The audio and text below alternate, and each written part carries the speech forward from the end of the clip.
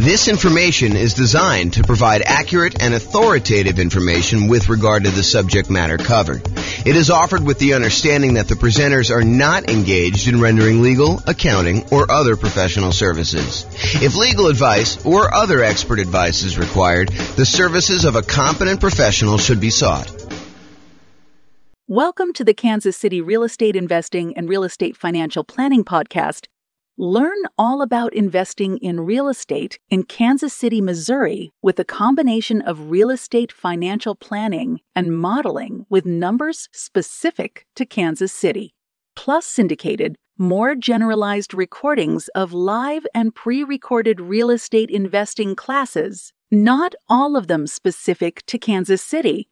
Be sure to stay tuned after the podcast for a message from our sponsors. Nice.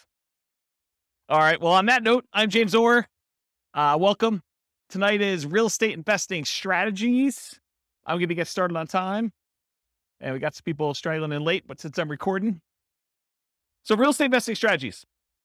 So I taught this class last time about a year ago. I think it was last February or something like that. And it was via webinar. And I made some modifications since. But at the beginning of the last webinar, I told everybody that I was going to do a qualitative approach to real estate investing strategies, where I talk about, how strategies work, what they are, some basic questions about, how you find deals, how you do stuff like that. But I could have just as easily done a quantitative approach where I did numbers for fix and flip or for buy and hold or for nomad or house hacking or whatever you're doing. And so this is the very earliest preview that I am going to do a quantitative version where I'm going to go through numbers. So tonight, if you think about it, tonight is more like an overview of what all the different real estate investing strategies are and an overview on like how they work and everything. And then over the next, whatever it is, 8 weeks or so, we're going to pick one strategy and we're going to go deep into that strategy, like a 2-hour class just on that strategy. And I will take time to go over quantitative stuff. So I will show you, hey, listen, if you're fixing and flipping and you're doing that for the next X number of years, then you will finally have enough money to achieve financial independence and what those numbers look like doing it that way. For tonight, though, it's not numbers, but eventually you'll be able to see a list of all the different strategies and some variations on those for each one of those 2-hour separate classes. And you'll be able to see how long it takes you to achieve financial independence for each one.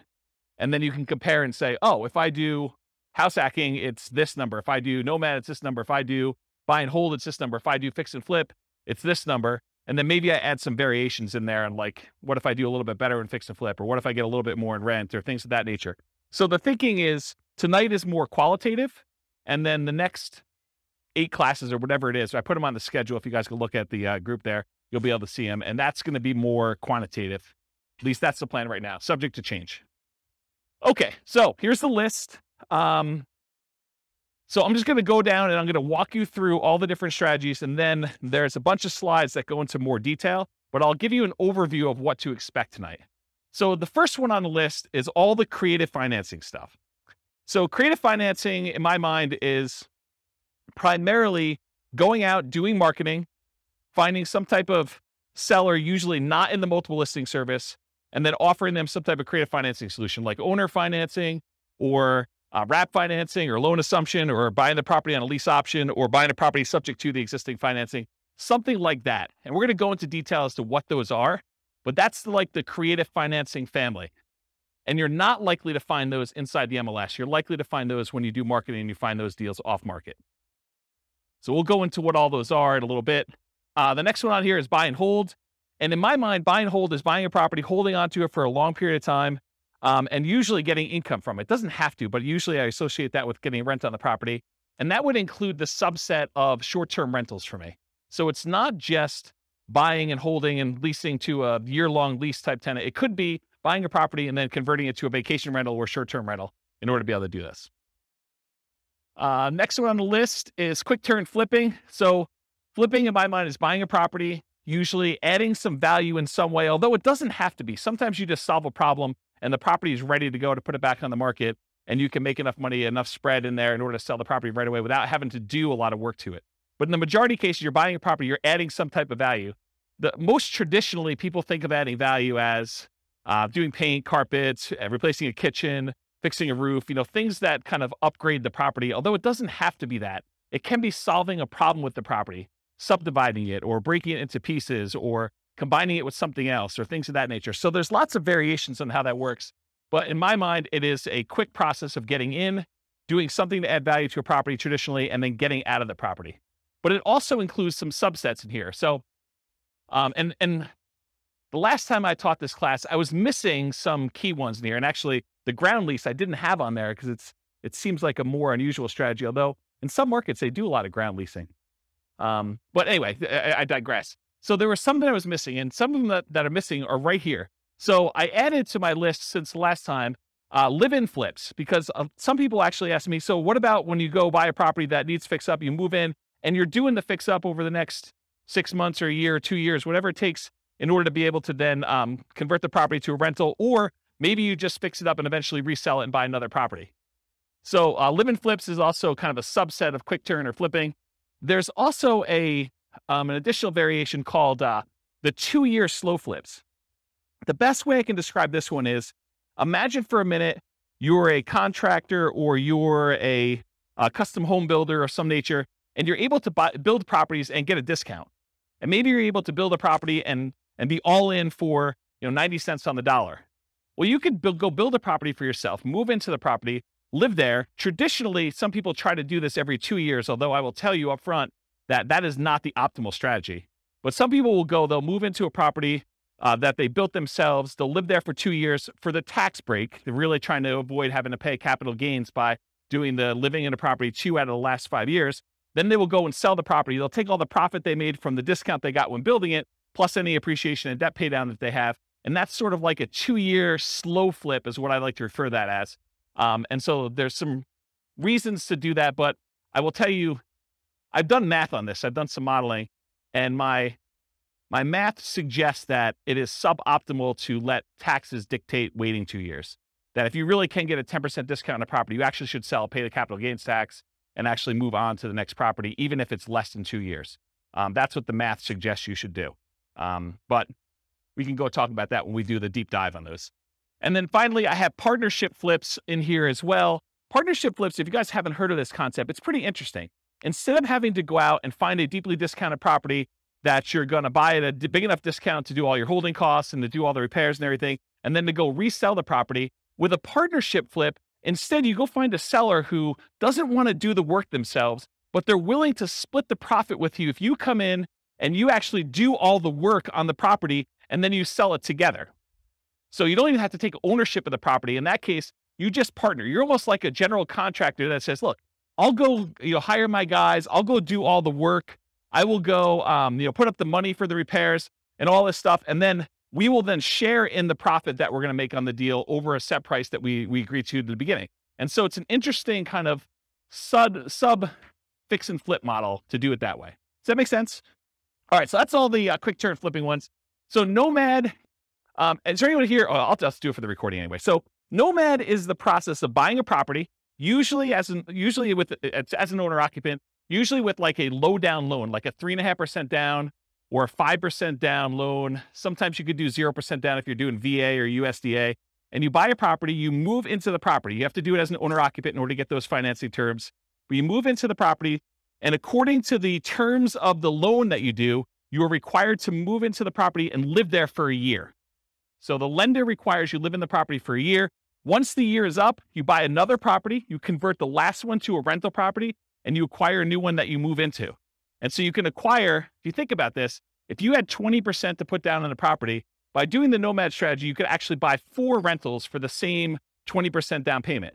So you do 5% down for the first one, 5% down for the second one, 5% down for the third one, 5% down for the fourth one. And now instead of having, whatever the property values are, if it's a $400,000 property, now instead of having one $400,000 rental that you put 20% down on, now you have $1.6 million, 4 times 400 worth of real estate that you have an asset base that's growing. You have 4 rentals that are all growing and going to eventually be paid off and you'll have cash flow on. So that's what the Nomad strategy is. And you could do this. You can repeat this for as many rentals as you want. There's no loan limit for owner-occupant rentals. So you hear about sometimes, not being able to get more than 10 loans if you're going to be an investor before you have to go to some type of portfolio loan or some type of more unusual loan product. Well, with the Nomad strategy, since you're buying properties as an owner-occupant, there is no limit on the number of owner-occupant loans you could do. You can buy your 11th property as an owner-occupant, live there, and actually get a 5% down loan. So interesting that way. Then there's a whole bunch of sub versions of Nomad. There's Nomad by proxy. Nomad by proxy is when you have someone else go and Nomad for you. And actually, Dwayne kind of is one of the people that was suggesting we teach a class on this. But the idea is, let's say your grandparents want to move into the area because they want to be near your grandkids. Well, if you can convince your parents, the kids' grandparents, to actually Nomad on your behalf, maybe you even provide the down payment. They actually are the ones moving every year, and you're buying a new house. So it doesn't have to be you that moves into the properties. It could be a family member. It could be your kids. You could decide, hey, while you're in college for the next 4 years, you are going to move 4 times. And I'm going to help you with down payment, and I'm going to be a co-signer on the loan, but you're going to be the one living in the property. And so you can actually acquire 4 properties over 4 years without you being the one that moves using the Nomad by proxy strategy. Then you can also do Nomad where you house hack. So you move into a property, and maybe you rent out a room, or maybe you buy a duplex for the first one, or a triplex, or a fourplex, and you have roommates, or you have like housemates in the units next to you while you do this. And so Nomad with house hacking is combining the Nomad strategy where you're serially buying houses, sequentially buying them 1 a year, with another strategy of like house hacking.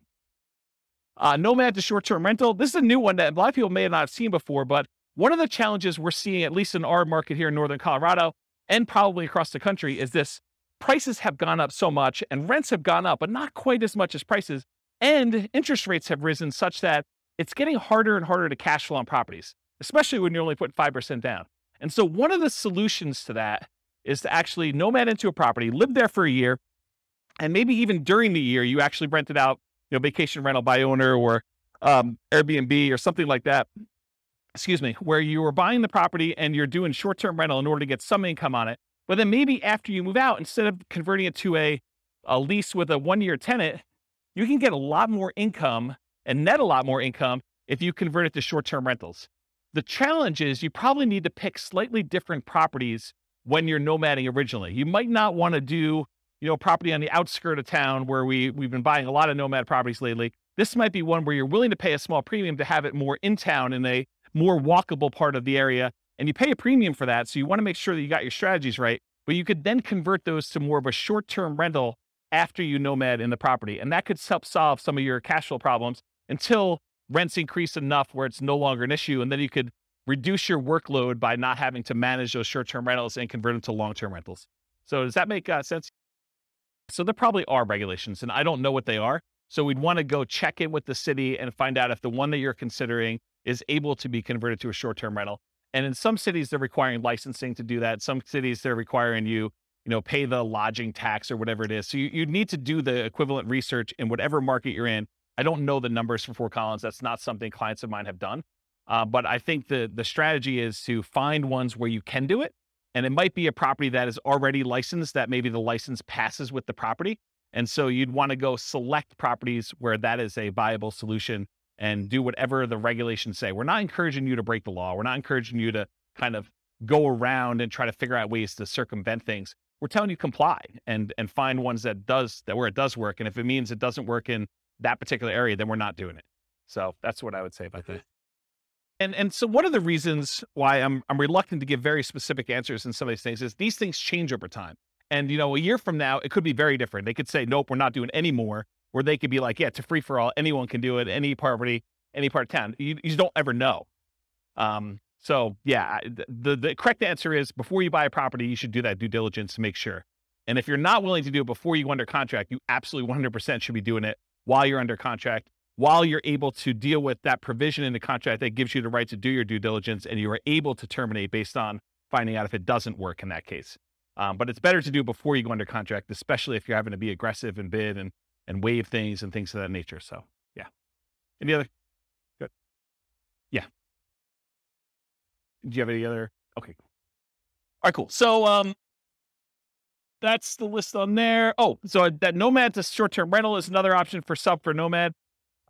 Lease option Nomad. Lease option Nomad is a variation on combining lease option exits with the Nomad strategy for acquisition.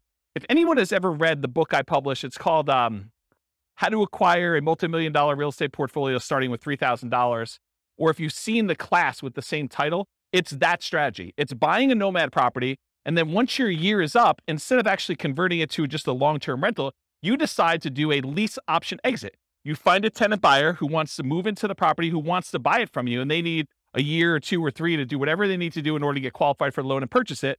And so it combines the nomad strategy of how you acquire properties with then you getting cashed out of the deal, ideally without the help of, real estate agent and real estate agent fees, for you to then sell the property to them a year or 2 or 3 down the road. You get a pop. You can then use that money to fund additional down payments for your additional nomads, plus probably more, so that you can eventually buy additional 20% down rentals and speed up the process. It takes a little while to do it, but over time, you're able to acquire more than one property in a year, which is a limitation traditionally of nomad. And you're able to do this strategy with less money, because you usually get a option fee from the tenant buyer when they come in, which in some cases can be enough to fund your down payment for the next purchase. So that's why you can do it with just one down payment. And then other variations of nomad. There's quite a few different ones. One of the things I'm known for is kind of doing nomads and nomad variations. And so there's a whole bunch of other ones, but those are the big kind of groups. Another real estate investing, and by the way, I run, as you probably can tell, I run a really informal class. So if you have questions, feel free to ask your questions, and we'll get the mic to you and you can ask us. So real estate investing strategies, house hacking. House hacking usually is getting income from a property that you're living in. One of the most common ways to think about this is someone who buys a duplex, a triplex, or a fourplex, where they're living in one of the units and they're renting out the other units. But it could just as easily be you buy a single family home and you rent out 3 other bedrooms where you live in 1 bedroom, or maybe you live in the living room and you rent out the 3 bedrooms, or something like that. So it's really getting extra income from a property that you're living in. That's the house hacking strategy. Next strategies are BRRRR and BRRRR. They're just adding an extra R. So BRRRR stands for buy, rehab, rent, refinance. And the one that has an extra R is adding repeat to the end. So it then becomes buy, rehab, rent, refinance, repeat. And BRRRR is sort of like a variation of fix and flip, where you're not actually selling the property. You're finding a property usually that needs quite a bit of work. You're buying it at a big enough discount where you can go in there, acquire the property, do all the fix up to it, put a tenant in there, and then go and get long-term financing on the property, where you pull out, in an ideal world, all of your money so you have nothing in the deal. In most cases, in a practical sense, most of the time you can go and you can buy a property and leave minimal amount in. And minimal, it's probably going to be in the neighborhood of 5% or so in most markets. Although you can find ones where you leave nothing in the deal, and you can find ones where it's considerably more that you have to leave in the deal in order to do that. So that's what BRRRR is. Wholesaling and wholetailing. I'll start with wholesaling. Wholesaling is usually the process of finding a property, usually off market. It's usually not in the MLS. It's usually off market, where you do advertising, you find a seller, oftentimes a motivated seller. You come to an agreement with the seller, you put the property under contract, and then you go and you take your contract, which now is personal property to you, and you try to sell your rights to that contract to another investor. And that other investor is going to close on the property and actually pay you a fee to become you in the deal and take over your rights in that contract. Okay. If you think about it, wholesaling is very similar in a lot of ways to what a real estate broker does. So a real estate broker goes out, they have to find a seller who wants to sell a property. They come to an agreement with that seller over what price they want to be able to sell that property for. And then that real estate agent, often with the help of the other real estate agents in the market through the cooperative agreement of the MLS, but a lot of times that real estate agent will go out and they'll try to find a buyer. And then when they sell the property, they get paid a fee.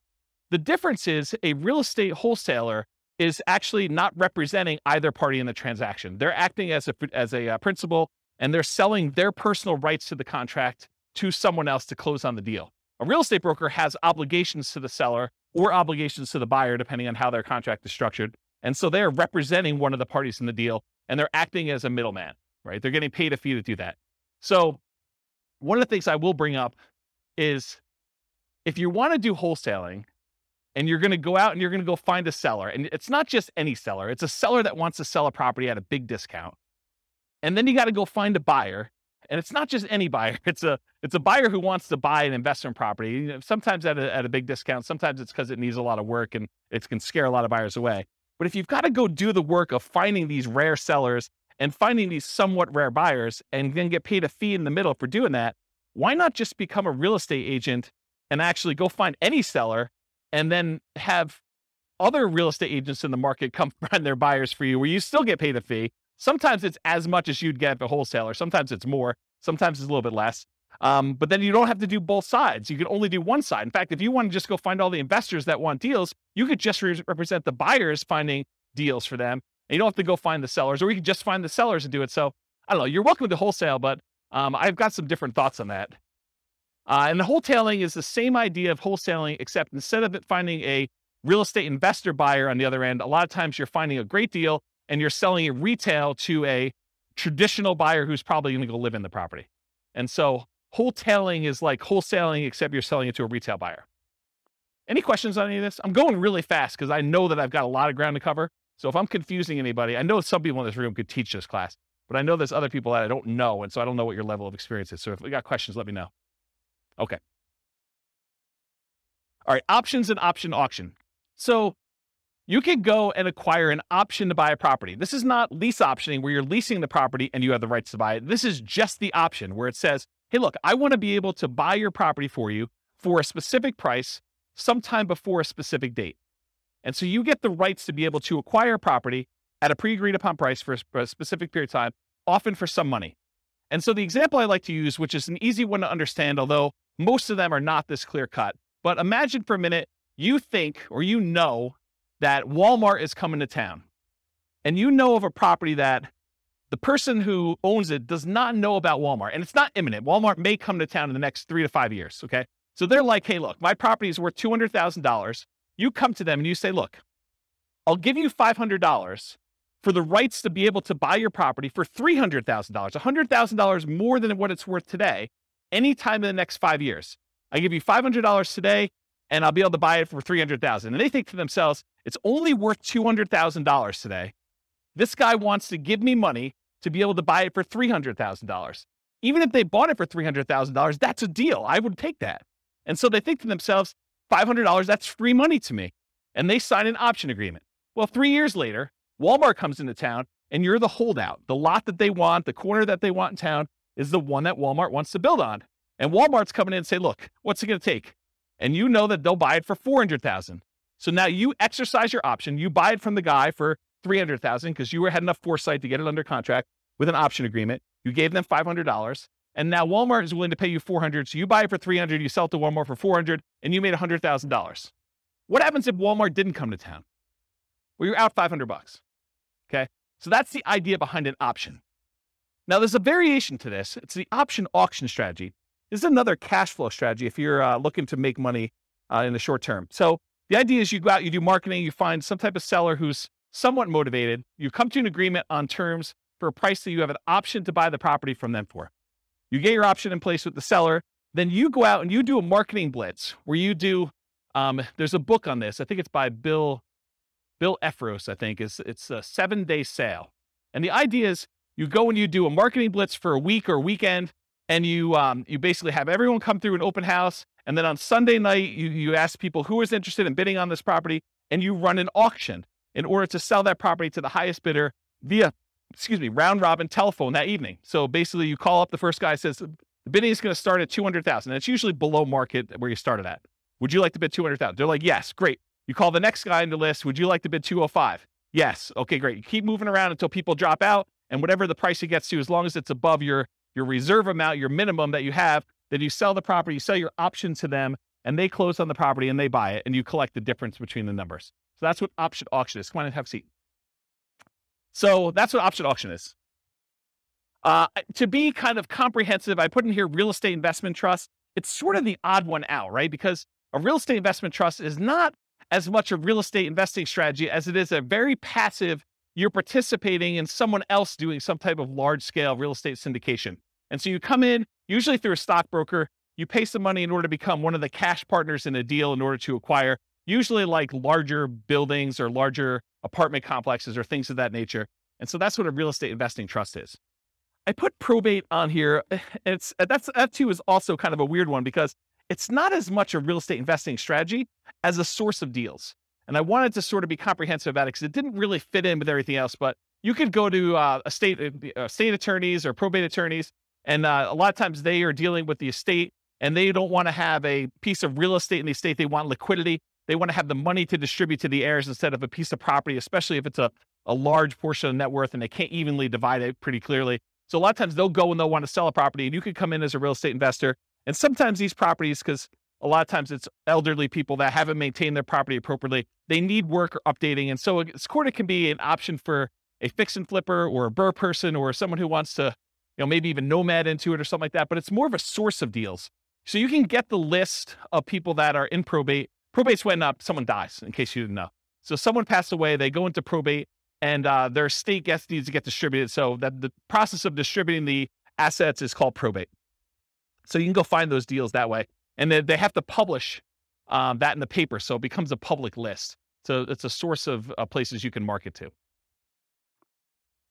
Short sales and foreclosures, again, this is just a source of deals. I mean, short sales is when a seller needs to get the permission from the bank to pay less than what the balance on the mortgage that's due in order to facilitate a sale. So let's say you have a $400,000 property, someone owes $400,000. In order to be able to sell the property, the bank has to say, hey, I'm willing to accept slightly less than $400,000 in order to get this sold. Otherwise, it's going to go into foreclosure. We saw a lot of these during 2008, 2009, 2010 kind of era. And since then, we haven't seen very many at all. But this may come back, right? It may come back at some point in the future. So really, that's a strategy where you go and they're usually listed inside the multiple listing service because the real estate agent is usually listing it for the seller, and the seller has gotten permission or will get permission from the bank to accept less than what's owed in order to let a sale go through. And so that's a way to get properties that way. And then foreclosures is once the bank has to take ownership of the property back. So they will foreclose on the property in order to get ownership from the seller who is not paying on their mortgage. So now the bank owns the property. In most cases, during the foreclosure process, there's a foreclosure sale, a lot of times at the courthouse, and the bank will have to bid to get their property back, or other people can bid more than what they owe and try to buy the property that way. But if the other people don't bid it up, then the bank actually forecloses. They take ownership of the property, and then they usually turn around and list it in the MLS as a foreclosure. It's a bank-owned foreclosure inside the MLS, and then real estate investors or anyone can go in there and buy those properties from the MLS, but they're bank-owned. So I think I covered all those. So tax liens and tax deeds. So you could go, if you don't pay your property taxes, the county wants the money that you would otherwise have from property taxes in order to be able to do their good work, do their roads and schools and all that other stuff. So what they often will do is they'll say, hey, if you're an investor, you can come in and you can pay the property taxes on behalf of Johnny Seller or Johnny Homeowner. Johnny Homeowner hasn't paid the property taxes, so you as the investor come in, you pay the taxes on behalf of Johnny Homeowner to the city or the county, and then Johnny Homeowner needs to actually pay you the taxes back plus an interest rate. If they don't pay you that interest for a certain period of time, and it varies depending on county and state, but if they don't pay you that amount of money for a period of time, then you can go and you can actually foreclose on the taxes that you paid because they're lienable. And so that basically you can foreclose on the property and get ownership of the property for fronting the taxes for Johnny. Now, in most cases, Johnny has an escrow statement through the mortgage company, and the mortgage company is going to probably pay those taxes because if you go foreclose on it, it wipes out the mortgage in a lot of cases. And so the mortgage company wants to protect its security interest in the property, and they're going to make it whole and pay the fees on top of that. And they're just going to go ahead and add it to what Johnny owes in some form or another. So it's hard to get ownership of the property, although it does happen, especially with free and clear properties. And about 1/3 of all the properties in the United States are free and clear. They do not have a mortgage at all. But if that person doesn't pay their property taxes, and the county is trying to notify them, so it's not like a secret that these things are happening. But if you go and you pay that, then you have a chance of getting your money back plus interest or ownership of the property if you foreclose on that property. Does that make sense? And tax deeds, in some counties or states, there are properties where it's already past the period of time where you can foreclose. You could literally go into the tax office, say, what tax liens or tax deeds or stuff that you have on hand, and you can go and say, okay, I want one that is already past the period of time, and I can initiate foreclosure proceedings right away. And so there's a way to do that where you kind of do it. And these have become much more popular. There was a time when this was sort of like a hidden secret for people, but at this point, it's pretty well publicized and pretty well known. Any questions on this? You guys know about all these? Is this like me? Okay, this is like all new information for everybody. Okay, and then finally on my list, partnerships/syndication, which I sort of think of in some of the same ways. So when you have a partnership, I like to break down when you do real estate partnerships into 3 roles. There's like the deal maker/syndicator, that's like one role, and that's the person who goes out there, they find the deal, then they're the ones going out and finding the money, they're the ones going out finding the financing, and they're going to oversee the work and they're going to oversee the project and do it. That's the deal maker syndicator role. Then there's the money partner role. Those are the people that they invest in the deal. They bring the money to the table, but a lot of times they're not doing the work.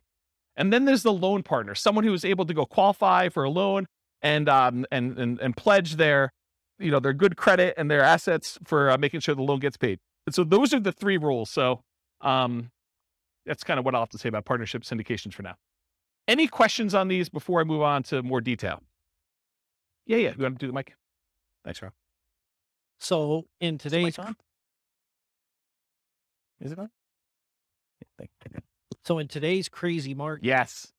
Which one of these strategies is usable right now? Yep. And then when the market turns, Mm-hmm. which one of these strategies would be good to implement? Really, really good question. And it depends. So it's more nuanced than that. Part of it depends on what you want to do. Like for me, I'm not looking to generate income. So I can eliminate a whole bunch of the income generating ones right away. I don't want to do the labor of fix and flips.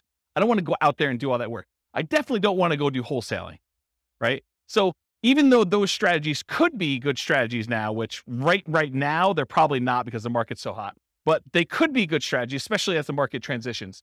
I'm not willing to do those. So part of it is personal preference and what you're looking to get out of it and what you're looking to do. So that's one of the kind of selection criteria. Like as far as like market dynamics go right now, when you have a fast appreciating market, maybe you have a market where you don't know if it's going to continue to appreciate very rapidly because there's some signs that there's high inflation on the horizon, although the Fed just raised interest rates today, 0.5%. And so maybe that'll curb some inflation and suppress some appreciation that we're seeing. But it's really hard to tell. So when you don't know what a market's going to do, I mean, like strategies like buying an option on a property seem like a pretty good thing because you don't have the downside risk. You have very minimal risk. You paid, whatever it is, $500, $5,000 for the rights to be able to buy a property, but you don't know if that's going to pay off or not. And if the market really, really goes down, then you're sort of protected. You have a known downside for that. And so you have some upside there. So you could do things like regular straight up options on properties. You could do things like lease options where you agree to lease a property for a period of time, a year, 2 years, 3 years, and you have an option to buy it for a set price. And if the market goes down, you just say, I'm choosing not to buy it because I don't know what's going to happen in the market. So that could be a strategy for doing that. If you really think the market's going to go up and you have a very long-term horizon, I think buy and hold and nomad and all those long-term wealth building strategies, those are still great. And even with interest rates where they are, what's great about interest rates, and we've been in such a low interest rate environment for so long that my thoughts are you lock in an interest rate, and even though you think to yourself, 5%, that's probably what you're going to get, maybe 5.5 or so on a investor loan right now, that seems really high to what it was 6 months ago or a year ago or whatever it is. But realize what's interesting about interest rates is if interest rates go down in the next year, 2, 3, or 4, or 5, you can always ratchet them down. But as long as you get a 30-year fixed rate loan, you can't go up, right? Unless you're getting an adjustable rate mortgage, which I don't know. I mean, you don't really want to be chasing that thing and have that extra risk exposure out there. Although some people would probably choose to do that if they have deep pockets and they could do that. So it's a much more nuanced question that I don't know if I want to give you like a very specific answer. These are the 3 that you do now, especially since this could be recorded and listened to 5 years from now. But you need to sort of think about, and that's what I'll probably do in the subsequent classes. I'll say, these are good strategies in these types of markets so that you can then go look back and say, oh, I'm in this market. This is what I should be doing, or this is what I shouldn't be doing, or I have very low risk tolerance. I want to do these strategies, or I need cash, so it doesn't matter. I'm going to be doing flips or option auction or whatever else you're going to do for money today, wholesaling, things like that. So I don't know, is that sort of, did I avoid your question tactfully enough where you felt like you got something, but like I didn't actually answer it? Did I do a good job at that? That's good. He's working. Looking at other investors, they say, oh, in this kind of market, you want to, it's like conserving or fees. Or I don't think this is a conserving cash time. I think in periods of high inflation, anyone who's holding cash is losing ground. Yeah, I think buying assets that go up in value, I think those are things. I think the tricky part is a lot of times we can't, at least in our current market in Northern Colorado, at our current interest rates, current prices, current rents, it's hard to make properties cash flow. And so I think that's the challenge for folks. If you're trying to acquire for cash flow, it's tricky right now. It's tricky to do. And so what do? Do you put more down? Do you just kind of consider the negative cash flow as part of your down payment? What's the strategy there? And that's a personal preference thing. I don't think you could tell somebody you always do this. So that's how I would kind of answer that question. Yes, sufficiently vague. Yeah, absolutely. Perfect. Yep. Yeah. All right. James, what I've noticed is a trend that's happening right now is that a lot of us, when we were doing lease options, owner carry, owner financing, that kind of stuff. Right now?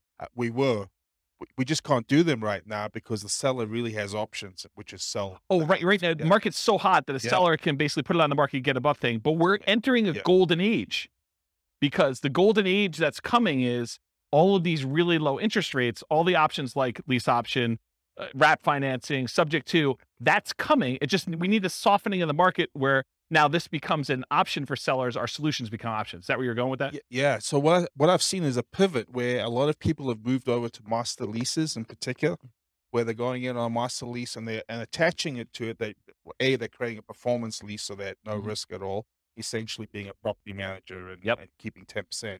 But they're also attaching a right of first refusal and or an option to purchase it in the thing. So I'm seeing a lot of that. And those are exactly the same people who were doing a lot of lease options before. But it's just kind of interesting. They're trying to position themselves for that golden age, which is coming in 2 years' time, right? Yeah, I don't know if it's 2 years, but yes, I think we're coming into a period where, for the last, whatever it's been, 3 years, 4 years, we've seen these extremely low interest rates. And so at some point in the future, the market shifts and sellers start to struggle with being able to sell their properties. Maybe there's a glut of properties that are for sale and not enough buyers. And now investors come in and they add liquidity to the market historically. And so now you could come in and you can find sellers that are in situations where a offer to buy a property subject to, or a wrap financing, or a lease with an option, those become attractive to certain sellers at certain periods of time.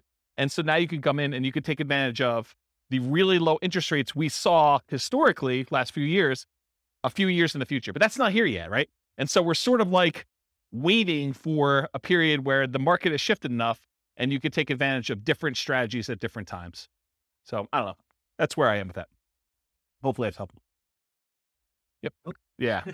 But like, what would I recommend for clients? I would recommend they look at whatever strategy makes sense for their particular situation. And I think for a lot of folks, Nomad still is the best strategy. It takes very little down payment. It takes relatively small amount of time. It's a really good way to dollar cost average or dollar value average into the market, one per year over time until something shifts. And so for the people that are on limited down payments, it's a great way to get in and acquire properties. For someone who has a lot of assets and they're sort of waiting for the best time to buy with those assets, then buying a property a year with a very small investment in order to acquire that doesn't seem like a bad thing to do with a tiny bit of your asset pool that you're going to deploy. So I like Nomad for that reason. If you're trying to like, hey, I've got $1 million or $2 million or $5 million and I need to place it because I don't like the risk of the stock market right now or whatever else I've got, and I got to put it into real estate, it's a tricky time because it's hard to produce cash flow unless you put a lot more down. You're buying properties all cash, or you're putting 25, 30, 35% down, at least in our market. In other markets may be different, right? So it depends on the client and what they're doing. You're a real estate broker. You sort of know this. The thinking is you have to go to the client and find out what they're trying to accomplish and say, these are the options that you can do based on what you're trying to accomplish. This one's not amazing right now, but where else can you do better than, and you tell them what the numbers are for that deal at that time in the market right then, right? So we run numbers with Nomad right now. Cash flow is really negative, right, when you kind of do it in our marketplace. But you look at the overall return, can you beat this? And where can you beat it? Long term.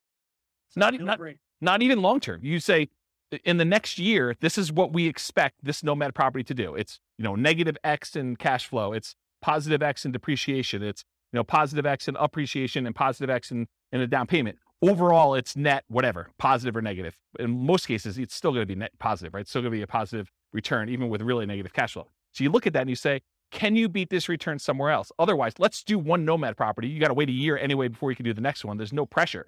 we can just, if the market changes and we have to shift, not a big deal. You have a property. You could live in it.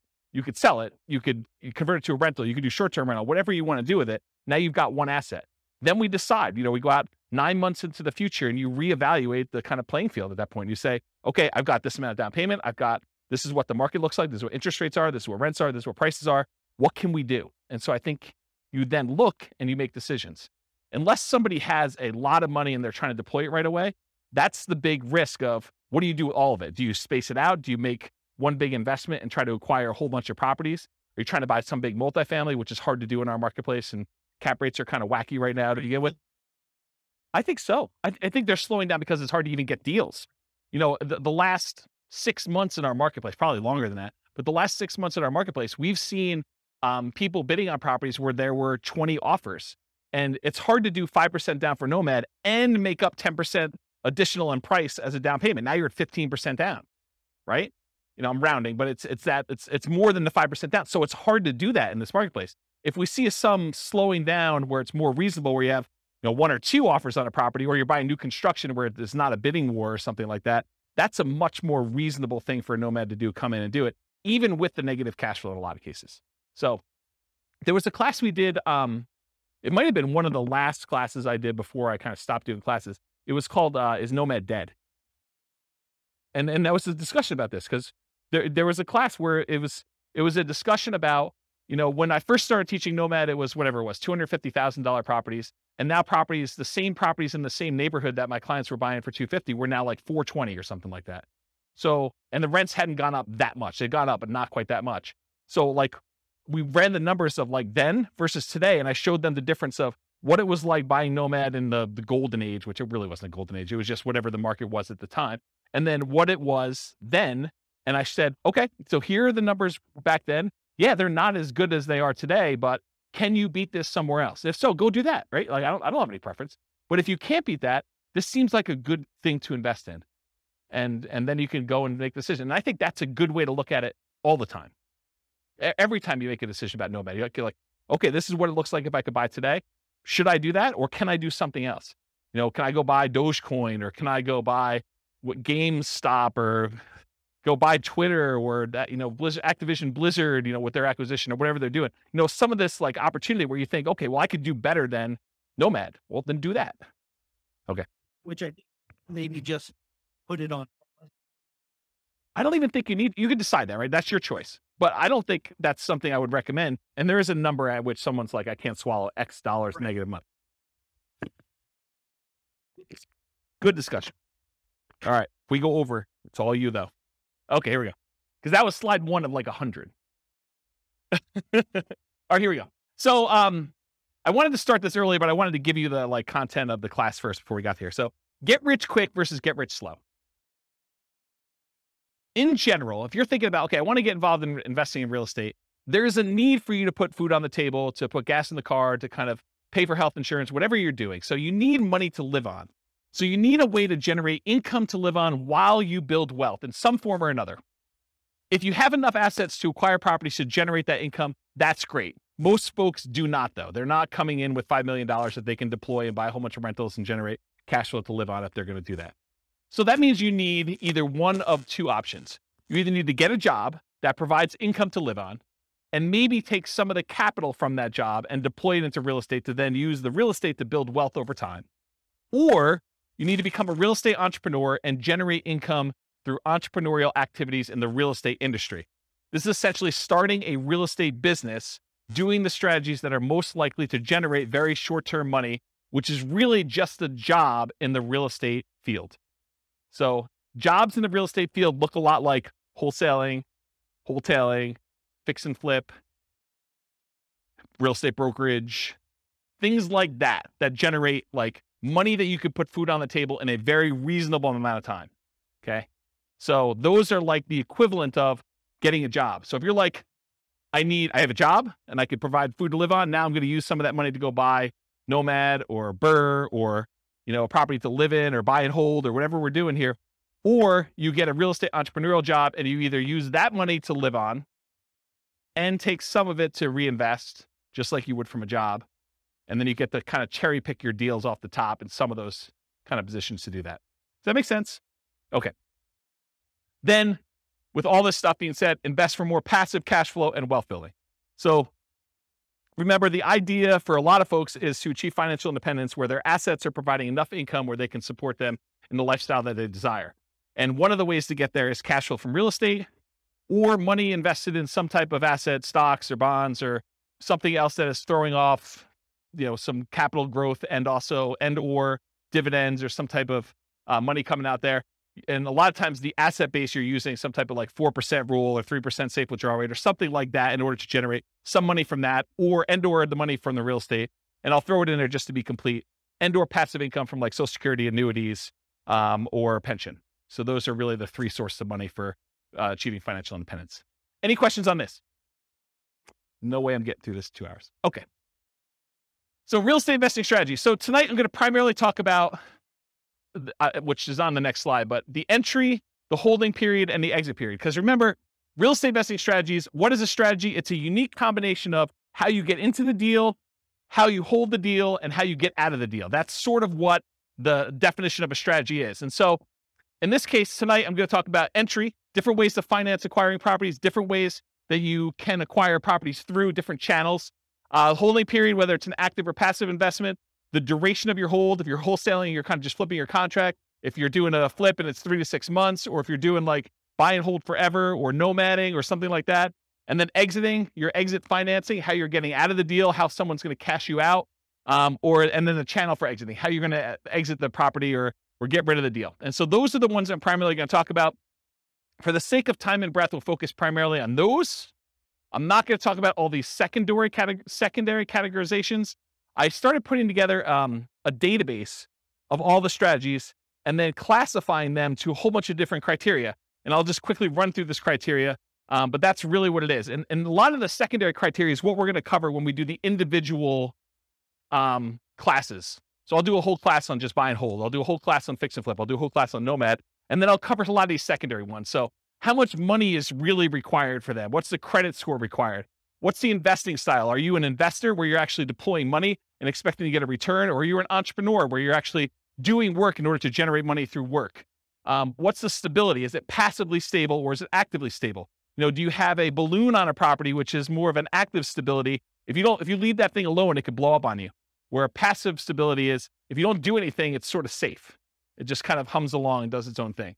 How scalable is it? Is this something that it's going to be really hard for you to scale up and do bigger size? Or is this something that is super easy to scale? What skills are required? This reminds me, the skills. One of the things I started doing when I was making this database of real estate investing strategies is I was going to make a list of, you tell me if this is a good idea. This is why I want to do these live.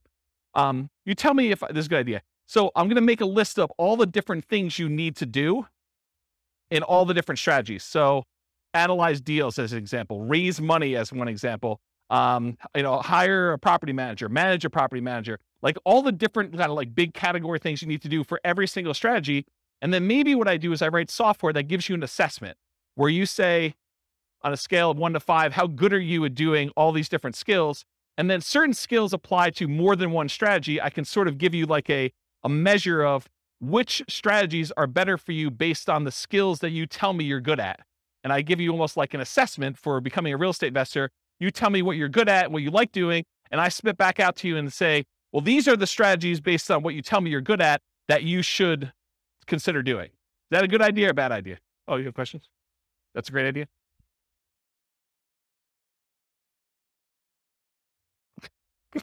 You can't wait to talk. No, I think it's good. I Okay. think you also, though, have to put in there, what is their risk tolerance for those? That's probably another one. Right? That's probably another like asset assessment kind of question, right? Right. Yeah, like how much money are you willing to risk? How well do you sleep at night knowing that things can go bad? What's your variance tolerance? Yeah, things like that. Yep. Good point. So skills required, sales, analysis, property management as some examples. What's your risk exposure rating? Like how risky is the strategy overall? What's your profit timing? Is it cash now, cash flow, wealth building? What kind of subgroups you would direct market to? Probate being an example, high equity being another example, low equity being another example. What are the best markets? I think this is to your question more up, like where you're talking about, is this a soft market strategy? Is this a hot market strategy? Availability, like, are these like really rare deals? Are you very likely to not find any? Or is this like something you can go out and you can buy today? And then can you invest using retirement accounts? Kind of another one on there. So those are like my secondary criteria. We're not going to talk a lot about those tonight. It's primarily going to be this primary categorization. All right, so here's a visual. There's no way I'm going to get through this. Here's a visual of the three different things. So the entry, the holding period, and the exit. The channel and financing for both the entry and the exit, and then the holding period, whether it's active or passive, and the duration for that. Okay, gonna be great.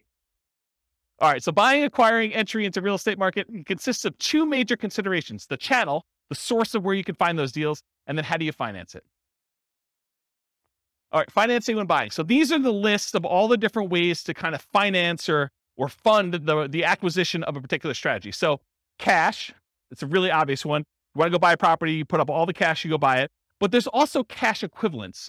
There's things like, I want to go do fix and flip and I have a free and clear property. Instead of actually selling my free and clear property, I could go put a home equity line of credit on that property and then only pull the money out that I need in order to fund the acquisition of my fix and flip. And so that's sort of like a quasi-cash equivalent, because it looks like cash, but you had to borrow money from yourself in order to be able to do that. Or if you have $1 million invested in the stocks and you want to use a margin account, you can go borrow up to 50% of your stock holdings and use that money in order to acquire the deal. Yeah, you're adding some leverage or risk into it, but that's the idea behind cash equivalent. Traditional owner-occupant loans, this is usually for stuff like house hacking or Nomad or things like that. You can get 0% down VA or USDA loans in order to acquire properties as an owner-occupant. You can do 3.5% down loans to buy single-family homes, duplexes, triplexes, or fourplexes as an owner-occupant, and you can do 5% down conventional financing in order to acquire these properties. And everything except for the 0% down VA has PMI. If you put less than 20% down, VA instead has a funding fee, sort of like a prepaid fee you pay up front that takes care of the insurance risk that VA has for putting less than 20% down. So those are kind of the traditional owner-occupant type loans. You could do 20% down or more, then you don't have PMI anymore, but most investors are probably going to not opt to do that. Traditional non-owner-occupant loans, that's usually 20% down. A lot of times we will move to 25% down because the interest rate is so much better, moving to 25% down. And the cash flow improves a little bit because you're borrowing a little bit less. So a lot of times you'll do that. There are 15, as of right now, there are 15% down non-owner-occupant loans you can get. They usually have PMI associated with them. And depending on what you're going for, you're trying to make more of an appreciation play or you're making more of a cash flow play, you would choose those loans based on what you're trying to do there, in my opinion. Creative financing, we talked a little bit about these. I'll go into detail a little later, but there's owner financing. That's when the owner of the property acts like the bank. They allow you to make monthly payments to them in order to buy the property. There's wrap financing, where the owner of the property has a loan in place that they have with a bank or something like that. And they're saying, hey, look, I owe $50,000 on this property, but you want to buy it from me for $400,000. So I'll tell you what I'll do. I will offer you owner financing, but we have to make part of the payment go to the $50,000 underlying loan. So I'm going to wrap the $50,000 loan. You're going to make a payment to me for $1,500 a month, and $300 of that I'm going to pay to the underlying $50,000 mortgage on the property. So they've wrapped their own loan and they've offered you the ability to do that. So that's an example of wrap financing. Loan assumption is when you formally go to a bank and you formally assume the loan. You qualify in a lot of cases to assume the loan. They make sure that the loan gets switched to your name. You are now formally responsible. That loan shows up on your credit report. That's what loan assumption is. Then the next one is all the rent-to-own family. That's rent-to-own, lease option, lease purchase. Those are the rent-to-own type things. That's another way to acquire properties. Agreement for deed. This is like when you buy your car, you don't technically own your car until after you paid off the loan that you have from the bank. And so this is sort of like the car loan version of buying a house. You have a contract in place, you make monthly payments on that contract, and then when you made all the payments on that contract, then and only then the seller actually provides you a deed to the property that says you own it. Okay. And then subject to. Subject to is where you actually transfer, the seller deeds you the property. You now are the owner of the property because deed signifies ownership. So the seller deeds you the property, but you do not pay off the mortgage. You just start sending in payments to the bank on that underlying mortgage. You do not go to the lender and say, I would like to formally assume that loan. You basically just say, seller has deeded me the property. I'm making payments on the seller's old mortgage, and you're not paying it off until it's paid off through its normal payment process or you sell it. Okay? So that's the difference between subject to and loan assumption. You can partner on a deal, and the partner can do any of these, right? They can go get cash. They could do traditional non-owner occupant financing, or maybe they do something else. No financing required. So in some cases, like when you're wholesaling, you may not need financing. You're actually getting a property under contract, and you're selling the rights to your contract. So you may not need financing on it at all. Hard money. A lot of times if you're buying a fix and flip property, you will go get a professional lender who's used to lending on properties that need fix up. And a lot of times they'll do, 70% loan to value or 80% loan to value, or 65% loan to value. A lot of times there'll be points. A point is a percentage of the loan amount that you're taking that you pay as a fee up front in order to get the loan.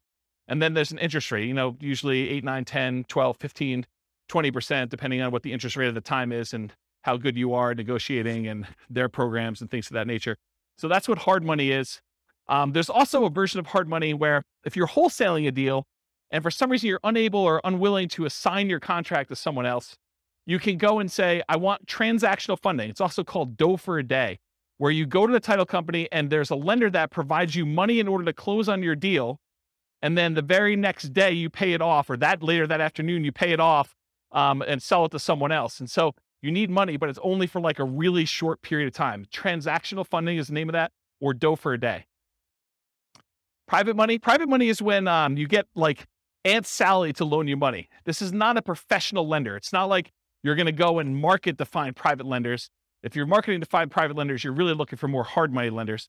This is sort of like, I go to my grandmother and I'm talking to her at Thanksgiving dinner and I say, so Grandma, what are you doing? She's like, doing good. I've got all my money invested in CDs and I'm earning 1%. You're like, yeah, I'm doing all this house flipping and I'm paying my hard money guy 10%. And she's like, 10%? That's crazy. I would love to even earn 5%. You say, well, Grandma, I would be willing to pay you 5% if you loan me the money instead of you keeping it in CDs at 1%. And now you've got a private loan from Grandma. Okay, that's how that works. None required. I guess I have that on there twice. Note to self, remove that. Utilize existing seller's ownership. This is like an example with the partnership flip, where you're going and you're partnering with the seller, and then you're coming in, you're going to provide all the repairs and do all the work and bring in the contractors and do that, and then you're going to split the profit. Well, you don't really need financing for that. You're utilizing that the seller already owns the property. Maybe they've got a mortgage on it. They're just going to keep making their mortgage payment, but you don't have to come in with new financing in that case.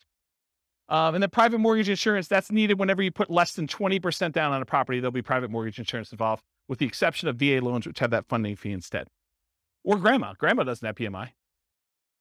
Any questions on financing? Sweet.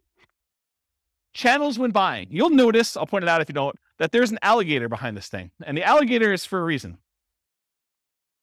Finding deals is like looking for an alligator in a lot of ways. And I'll explain what I mean. If you wanted to find an alligator, you could, in theory, go down into the sewers of New York City, and it's possible someone recently flushed an alligator down there, and you could stumble upon an alligator and find one. That is definitely a possibility, right? But if you really want to find alligators, you're probably going to Florida. And if you really, really want to find alligators, you're probably going to the Everglades, okay? The same thing is with deals. Could you find a subject to deal, a deal where the seller is willing to deed you the property and you just start making payments on their mortgage? Could you find a subject to deal in the MLS? Could you find an alligator in the sewers of New York City? Yes, it's possible. But if you really want to find a subject to deal, you probably want to go find some type of for sale by owner. And probably, if you really want to do it, and that's like the Florida equivalent, you probably want to actually go and find a for sale by owner that's not already marketing their property and doing the advertising themselves and looking for a little more of like a retail buyer. You probably want to do some type of marketing to uncover some type of motivated seller of some sort, and then find it where subject to actually makes sense and it's a deal for them. Does that make sense? Do you understand why I use the alligator analogy? Okay. All right, so where can you find deals? You can find them inside the MLS, including, which some people don't believe, you find foreclosures inside the MLS, because that's where banks list them after they've taken them back as foreclosures. You could also find short sales. Short sales are when where the lender accepts less than what is owed in order to facilitate a sale, and those show up in the MLS. Then you have the whole for sale by owner group. there's actively marketed for sale by owners. This is when a for sale by owner puts a sign in their yard, they put up their ad on Craigslist, they put up their ad on Zillow, and all those other places, and they are trying to actively sell their properties themselves. That's an actively marketed for sale by owner. But then you also have hidden for sale by owners. These are properties that are for sale by the owner. There's no agent involved, but you find these through marketing, sending out direct mail, putting up ads on Google or whatever else you're doing, and making a website, doing networking, telling people, hey, listen, if you ever want to sell your house or you know someone who wants to sell, I'm a buyer, I'm an investor, I'm looking for a property so that I can do work on and flip or whatever you're looking for. So through marketing and networking are the two ways to find non-actively marketed for sale by owners. You can also find deals from wholesalers. So wholesalers are out there usually doing these stuff, hidden for sale by owner stuff, marketing and networking in order to find deals. That's primarily where wholesalers find deals. And so the wholesalers can be the source of those deals. They become the middleman. They almost become like a subset of the multiple listing service, except they're a one-person MLS. They find their own deals, they put them under contract, and then they're trying to sell their contract to someone else. Tax lien or tax lien sales. Auctions. So when a property is delinquent enough, the bank will start the foreclosure process, and then they will have an auction to bid on basically what they owe on the property or what someone else is willing to bid in order to buy the property. And so there's foreclosure auctions. There's also IRS and other government auctions, like a DEA auction. So if a house gets seized for, I don't know, before it was,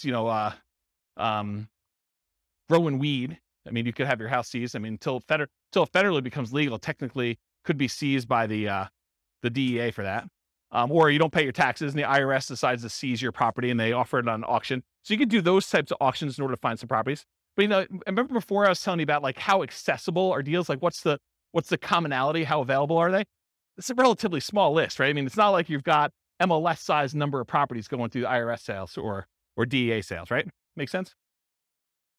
Russian yachts. There's a whole bunch of Russian yachts for sale right now. Stockbrokers, you can use those to acquire REITs, real estate investment trusts. Syndicators, someone who's going to go and put together a syndication. They're going to buy a big apartment complex and they want to sell their, shares of their syndication to you. And then REO is real estate owned by banks. So in some cases, some banks, they may take back a portfolio of properties and instead of listing them in MLS, they may actually fish it out to their real estate investor clients first. And so any properties owned by the bank, real estate owned, could also be offered directly from the bank in that case. Any questions on this? Sweet. Making up time. All right, so that was the entry stuff. Now we're going to talk about holding. So you have two groups, active or passive, and then duration. So active or passive, you're actively adding value, like doing a fix and flip. And is the property vacant or is it owner occupant? Are you doing like a fix and flip where it's a property that's vacant, you're doing work on it, or is it like a live-in flip that you're doing over the next 6 months or year or 2 years or whatever you're doing? Those are kind of the two ways to think about it. Active income, rent. It may or may not choose to actively do things to add value during this period. It's up to you as to whether or not you want to. And that's receiving rent. That's the active process of receiving rent on a property. Or owner financing, where you actually sell the property and you're collecting money from the property that way. And then passive, whether you're not really directly involved, you've made an investment, like you've invested in a syndication or you invested in a real estate investment trust, and you've just got your money out there. You're not really doing anything at all. Reminder to self, I need to add making hard money loans as sort of like a tangential real estate investing strategy, because I think a lot of investors aspire to become hard money lenders. So I should probably make a note to add that. Duration. Just contract. Are you wholesaling a deal? You're going to go under contract. You're going to sell your contract. The only period of time that you're actually kind of even quasi owning, you don't really own, but you have equitable title in the property when you own when you have the contract on it. So that's sort of like just the contract period for wholesaling. Forever. You're going to buy and you're going to hold. You're never selling that thing. Or everything in between. I'm going to hold it for 6 months. I'm going to hold it for a year. I'm going to hold it for 3 years. I'm going to do lease option exit whenever the tenant buyer cashes me out. Whatever that is for you. Any questions on holding? Am I going too fast? I feel like I'm like flying. I feel like, what's that guy in the Top Gun movies where he's doing his jets thing? All right, pause for beverage. Not a lot of notes, huh? Nothing I told you is new, huh? All right, financing when selling. Traditional financing, you'll notice there's some on here that are like, that were in the other one that are not out when you sell because you're not really using those. Although it's possible, I guess someone could come in and do, private loan or whatever it is. Yeah. So traditional financing when selling, cash, it looks like cash to you. That's what my cash note is. So if someone comes in with a loan, it doesn't matter if they got a traditional loan. The title company is going to give you a check. It's going to look like cash. Owner-occupant, non-owner-occupant loans, the buyers and/or family and/or partners, hard and private money, those coming in, and then all the different creative financing things, depending on how you're exiting. If you're doing like a more entrepreneurial approach where you're out there finding lease option properties and then you're turning around, you're offering the property on a lease option to a tenant buyer, that's sort of like sandwich lease optioning. So this could be an exit strategy for you. It's using kind of like the rent to own and others, lease option exit, but all the owner financing, wrap financing, loan assumption, rent to own, agreement for deed, and subject to, those are other ways to exit the property. Okay. Channels when selling, you can hold it forever, so you don't ever sell it at all. You can sell through others. For example, multiple listing service, real estate brokers, or wholesalers. If you want to be the person that provides the deal to the wholesaler, you can do that. For sale by owner, where you do the marketing yourself, you either actively market it, put it on Zillow, put it on Craigslist, put the sign in the yard, go door to door. You could be a hidden for sale by owner where you don't even know that your property is for sale. Someone comes to you and they want to buy it. You have an unsolicited offer. You could be out networking. Someone says to you, I really need a property in XYZ neighborhood. You're like, I happen to own a property there. Are you interested in selling it to me? Are you interested in buying it from me? Sure am. You can offer it at rent to own. You can do lease options, exits to people. You can offer rent to own properties. You could decide to do that auction strategy, like when we did that option auction. You get the option on the property and then you auction it off to someone else. If you're getting rid of your real estate investment trust, you can go to a stockbroker, get rid of it that way. In some cases, when you're partnering with other people, your partner's going to come in and they're going to buy you out. They're going to say, you're like, I want to get out of the deal, or they're going to tell you you are getting out of the deal, and the partner's going to come in and buy you out in that way. And this is ignoring losses like natural disasters, lawsuits, bankruptcy, foreclosure, divorce, right? Those are ways you could also lose your property. You could exit, but I'm not planning on those, although they do exist. Any questions on selling? Making up ground. All right, good. All right, so here are the 6 types of creative financing. I've been kind of telling you all night that I'm going to get to these. I'm finally getting to them, although I have sort of told you about them at some point. So I guess I probably should put this earlier. So here are the 6. We've already talked about what they are. There's a slide for each, so I'm going to go through them. All right, here's a warning. So how many people in here are interested in doing these creative financing type deals? Owner financing, wrap financing, lease option, subject to, just one person? Oh, okay. All right. So if you're going to do these, this class is not enough information for you to do them. Okay. Any course you buy online is not enough information for you to do that. You absolutely 100% should do a consultation with an attorney in the market you plan on doing the deals and make sure you have the correct paperwork, the correct way to structure the deal so that you don't get in trouble. Okay. There's a slide on this coming up, but this is like you're given great power, which with it comes great responsibility. You could really screw somebody over with this, and you could screw them over like unintentionally. You just structure it wrong and you don't realize it. And then something happens to you and it's bad. Okay. So you really, really want to make sure, and you don't know what you don't know, right? Like everyone thinks, oh, I did the course. I paid the $1,000. I got the whole thing done. I mean, I got 8 hours of training on how to do lease options. I know everything. Maybe not. Maybe not there. Okay.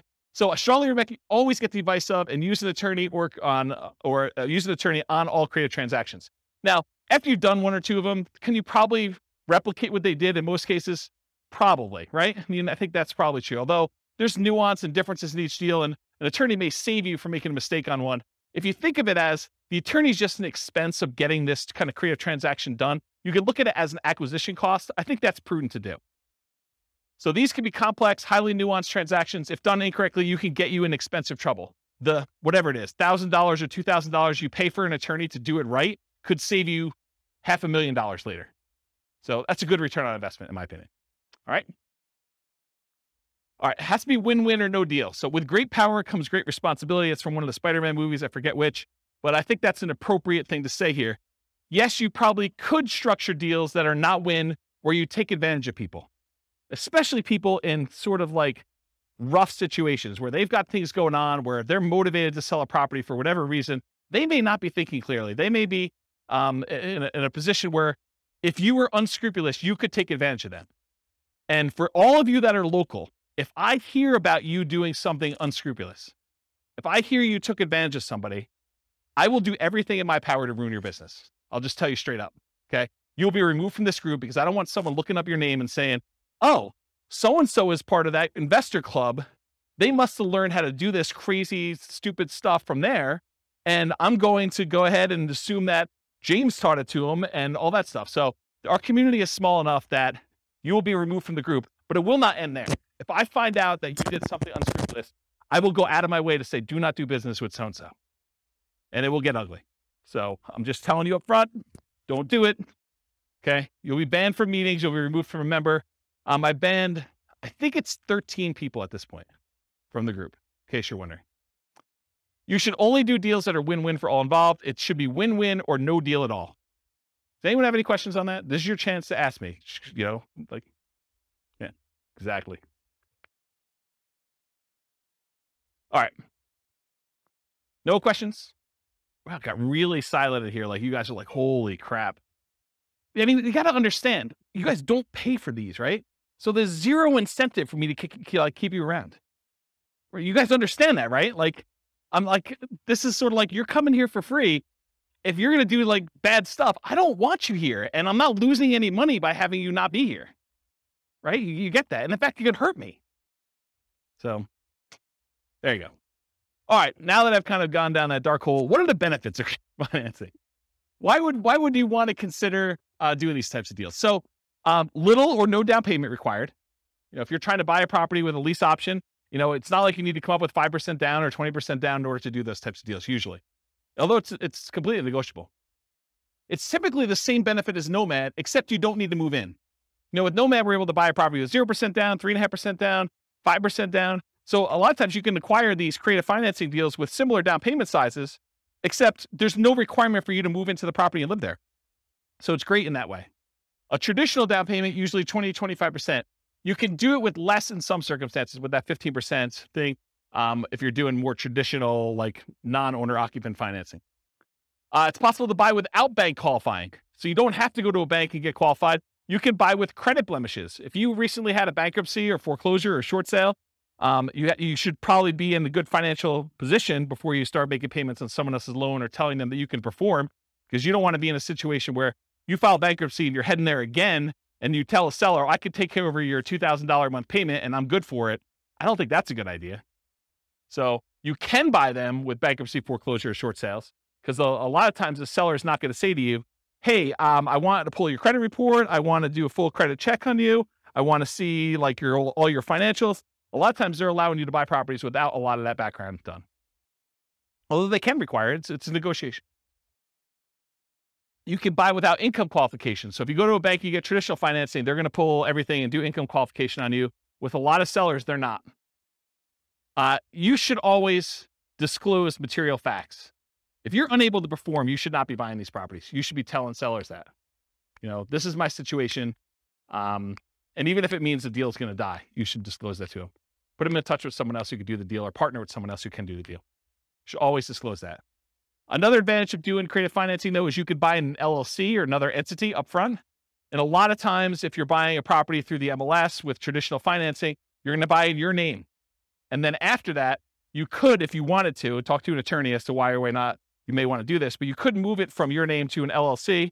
Some people believe that would trigger the due on sale clause, which gives the lender the right, they're not obligated to, but it gives them the right to actually foreclose on the property or accelerate the loan technically, and then usually foreclosure is the next option.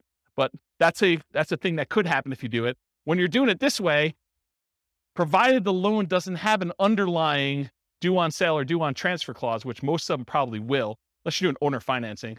But if you're actually doing it where you're wrapping a loan or you're buying subject to or doing something like that, you could buy an LLC, but it probably will still trigger that acceleration clause in the mortgage documents. One of the benefits of creative financing, it's amplified return on investments. So some would say improved, but it could be the other way. So if you're putting less into the deal, but you're still getting the same appreciation dollar amount benefit or the same debt pay down benefit or the same depreciation benefit, then your returns are amplified because you have less in the deal. And you could walk away. If things really, really got ugly, you could walk away from properties and do stuff. So see my warning the dangers and risks of real estate investing class. Well, if you're doing a lease option, you don't have to exercise your option. You could walk away in that case. Okay. I guess more continued benefits, self-directed IRA or self-directed 401k. In a lot of cases for doing those types of loans, you need to put down 30%, 35% in order to get those loans done. Sometimes even more. So if you're buying a property and you're doing it outside the MLS, you're doing creative financing, you can acquire properties with these self-directed products without having to put 30 or 35% down, which is a huge benefit. You can do partnerships without a credit partner. Remember the 3 roles of credit partners, 3 roles of partnerships. There's the deal maker, there's the credit partner who does the loans, then the cash partner. So you don't need the credit partner anymore if you're coming in and you're taking over a loan, or you're doing lease option, or you're doing owner financing. You don't need that person anymore. Could allow you to buy a property while waiting to qualify for more traditional purchase. So if you're in a situation where you had a bankruptcy and it's about to go away in a year, kind of roll off your credit report, and you're going to go buy a house then, well, this could be a way to jumpstart that. You could buy a property before that technically rolls off. You're fully recovered financially, but it's still on your record. Or maybe you need to increase your income for another year, or maybe you've got great income now, but you need 2 years of tax returns to do something like that. And most of the time when you do creative financing, you're using some type of creative financing exit. You're buying a property with a lease option, then you're selling it on a lease option to a tenant buyer within a year or 2 or 3 or 4 down the road. And so by doing that, a lot of times you avoid some of these big capital expense hits that you'd experience if you had the property for any prolonged period of time. The nature of the strategies you employ of getting in and getting out of a deal would eliminate some of those capital expense things on there. Does that make sense? Okay. All right, so here are the downsides, why you might not want to do these types of deals. It's a limited selection of properties, and I cannot overstate this enough. The number of deals you can buy creatively, that you can buy subject to, that you can buy on a lease option, that you can buy with owner financing, is very, very, very, very small compared to the number of properties you have a selection of from the MLS. So what tends to happen is you do all this marketing, you find deals where the seller is motivated enough to do a lease option or a subject to or wrap financing or some other type of creative deal. A lot of times there's something a little bit wacky about that property. If it was a regular property that you had to come up with 20% or 25% down to buy, a lot of times you wouldn't buy that. The only reason it's attractive to you is because it's creative financing. And you're like, man, I'm not sure I even want this property. I think that happens a lot. And so you need to make a decision as to whether you're going to spend a lot more on marketing and have a lot less deal flow, or if you're willing to take on kind of instead of an A-class property or an A-plus type property, maybe, and this is not the A-class property where it's good neighborhood. It's I'm sort of just grading them as overall investment, right? It's not like an A investment. It's more like a C minus. Yeah, so a lot of times it's that. Occasionally you'll come across something amazing. I bought my own personal residence that I lived in for many, many years subject to, and that was an awesome property. I lived there for, 13 years, 15, more than that maybe. So a long time, but it was exceptional. It wasn't like that was what was coming down the pipeline every day. Okay. So buying traditionally, when you go and you're like, hey, look, I'm going to Nomad. One of the great things about Nomad is this low down payment, but you have the selection of the entire MLS. You get wide choice. And in a market where you're not competing against 30 other offers, you have a good chance of buying a property, right? The one you want.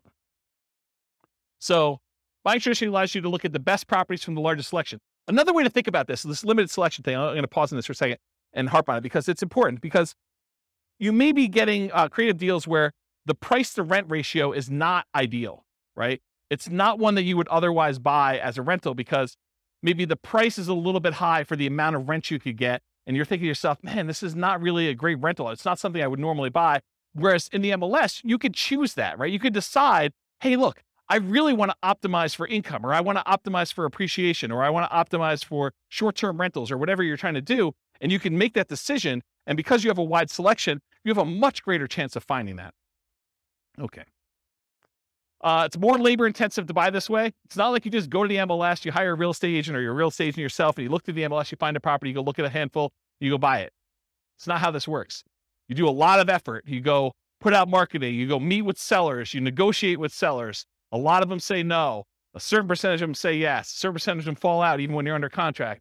And then eventually you find one that you can buy. A lot of effort to do it.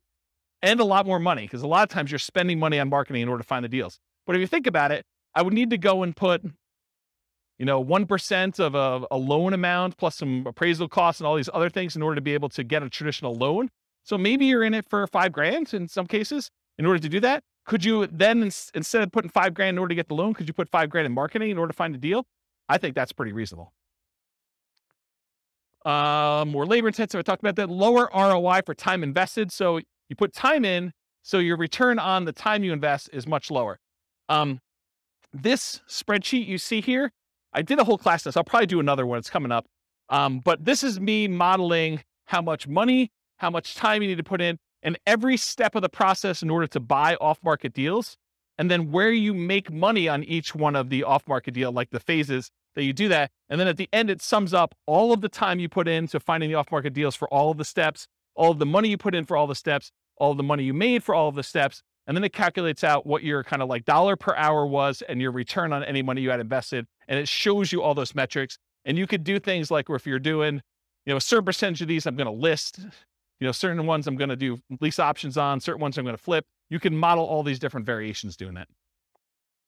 It is possible to structure them in ways that make them questionable. Don't do that. So don't go ahead and structure your deal such that the seller is going to end up with negative equity over a period of time, where maybe they have a interest-only loan and you're amortizing your loan to them. That would be bad. That would be another example where you'd be banned. Okay? You are not your sellers. So you're thinking to yourself, James, why would somebody deed me their property and keep the loan in place? Or why would someone offer me a lease option? Or why would someone sell a property at a discount? Why don't they just do the fix up themselves and sell and get retail? Remember, you're not the seller. Okay? I wear Crocs with socks. Poor choice. You guys probably wouldn't do it, but I do, and I'm okay with it. Right? So just because the seller would do something and you wouldn't do something doesn't mean it's bad. Okay? Whether or not you would do something is not a reflection on what others would do. Just realize that. All right, why would sellers do creative financing? To solve a problem they have. If they have some type of issue where they need money and they need to get out of the house, they're ready to do a deal. They can't afford the house anymore. They've lost their job. They used to be a 2-income household. They got divorced. They can no longer afford the payments anymore. Maybe they just went out. They stopped making 2 mortgage payments. Maybe they met someone. Now they're in love. They want to move into one house. They have this other house. They can't afford 2 mortgage payments. So they just want to get out of the other one. And they're so in love, it doesn't matter. They're just like, look, just take over my mortgage payments. Negative emotions associated with the house. Look, they lived in the house, they got a divorce, and every time they turn around, they see their ex-spouse, and they can't deal with it anymore because it emotionally triggers them. So that would be another reason why they wouldn't do it. Or they lived in the house with their spouse, and their spouse passed away, or they lived in the house with their mother, and their mother passed away, or they grew up in the house, and their parents lived there, and both their parents passed away. There's all these emotional reasons why they may not want the house anymore. They need to access equity quickly and easily. Maybe they want to go invest in Twitter before Musk buys it or whatever they're doing, and they need all that money in order to do it. They're like, I don't care because I'm gonna triple my money in Twitter or Bitcoin or Dogecoin or whatever it is, and they want to take all their money and do that. It could be a reason for them to want to get out. They don't want to manage it or maintain it anymore. Too much work, too much effort. Maybe they own it free and clear and they're doing their financial planning and they're like, look, I need income in order to support me in retirement. This equity sitting here doesn't do me anything. I can either rent the property, which I don't want to do, or if you're willing to, I'll accept monthly payments on this property, and that would look like an income stream for me. And I'm okay with that. That would work. What would friends, families, or neighbors think? Their ego is too significantly tied up in what other people think that they don't want to list their property and have nosy neighbors coming over and looking at their property. They would rather sell it to you and be done with it, and then you could deal with all that. To get their price, even if it means being flexible on terms. So there are some people that are like, I need $500,000. I told my brother-in-law that I was going to sell this thing for $500,000. I know it's only worth $450, but I got to get $500 because that's what I told him. You could structure a deal where you could overpay for a property. You have to get better terms, maybe a lower interest rate in order to acquire the property that way, or a big balloon at the end. Okay? Why wouldn't sellers do creative financing? It's not a good solution for them. A lot of sellers are going to say, nope, this doesn't work for me. Okay? It's not a good solution for them. That's fine. Fear, the tenant trashing the place, not paying, calling with repairs in the middle of the night. What would friends, family, neighbors think? Unrealistic expectations. Tomorrow I'm going to get a cash offer for full price. I'm just waiting for it. My home is nicer than all the other ones on the block. I'm going to get top dollar. The other house down the street, it doesn't have views like mine do. Because in the winter, when the trees are in full bloom, I can sort of see through the tree that big rocky mountain figure thing, and that's amazing. That's my amazing view for like 3 months of the year, and that's my house is worth $25,000 more. Maybe. My agent is just not marketing it well enough, so I'll find another agent. I bought it for X, so if I were to sell, I would need to get X plus Y. Just some arbitrary math they've done in their head. I want 20% down, or I want 20% or more down. So maybe they're like unrealistic in what you are offering in terms of down payment. I put 20% down when I bought it, so you need to give me 20% down. That's how it always works. They need to, or are willing to wait for more traditional loan or cash transactions. It's another reason why they wouldn't do creative finance. Any questions on those? Sweet. All right, so these are the different ones we're going to cover owner financing first. Owner financing, what is it? Seller acts like the bank. The property must be free and clear. They cannot have a mortgage on it for it to be owner financing. What if they have a loan on it? It's a different type of strategy. It's probably either subject to or wrap financing in that case. You purchase the property. You and the seller agree on terms, the interest rate, the duration, the amount of the loan, the purchase price, if there are any payments on it, the balloon, and the amortization. The note and deed of trust or mortgage in some markets for the benefit of the seller. So this is what secures the property, secures your loan with the property. So in case you do not make the payments, the lender, in this case, the owner, can get the property back. You are the owner in this case. If you don't pay, the seller can foreclose. Now I don't have time to cover this, but there are some advanced strategies. I'll cover this when we do the creative financing things. Just remind me, or I hope I'll remind myself. You can do things like substitution of collateral. It's an advanced strategy where you have the ability to move the loan itself to another property. So you don't have to technically pay off the loan when you sell the property. Very, very complicated, advanced topic we'll cover another time. Key characteristics of owner finance or sellers. 1/3 of all homes are owned free and clear, according to the U.S. Census Bureau, or they could pay they could pay them off if they wanted you to do owner financing. So they may have a really low loan balance and they're like, yeah, I could pay off $50,000. It's not a big deal. Possible motivations. It's been for sale for a long period of time. The home is vacant. They're out of the area owners. Home is not being maintained. Those are kind of like the most common ones. They desire a hassle-free income stream, maybe, or they desire a return on their equity in some cases. Here are the benefits to a seller who's doing owner financing. Gets sold immediately. They have peace of mind. There is a marketing advantage to offering owner financing. So you'll attract more buyers of a very specific type if you offer owner financing when you're selling a property. They can get income from their property. They can convert stagnant equity to income producing equity. And it might be higher return than they get if they sold it and put it in bank or CDs, especially right now. And it changes the tax characteristics of the transaction for the seller. They don't get one big lump sum. They can spread out the income over time. So it changes how it's treated from a cash tax standpoint. Qualifications. So how do you know if you're qualified to do an owner financing loan? Well, you need to negotiate that with the seller because it varies. Some will want full credit income check like traditional bank qualification. Some will not. Some will want larger than 20% down payment. Some will consider with nothing down. It's all negotiable. Owner financing return on investment. Since these can be lower down payments, they can often amplify the ROI, return on investment, since down payments is the denominator. So it can make positively cash flowing properties have better, higher ROI. It can have negatively cash flowing properties have worse, lower ROI. It amplifies it.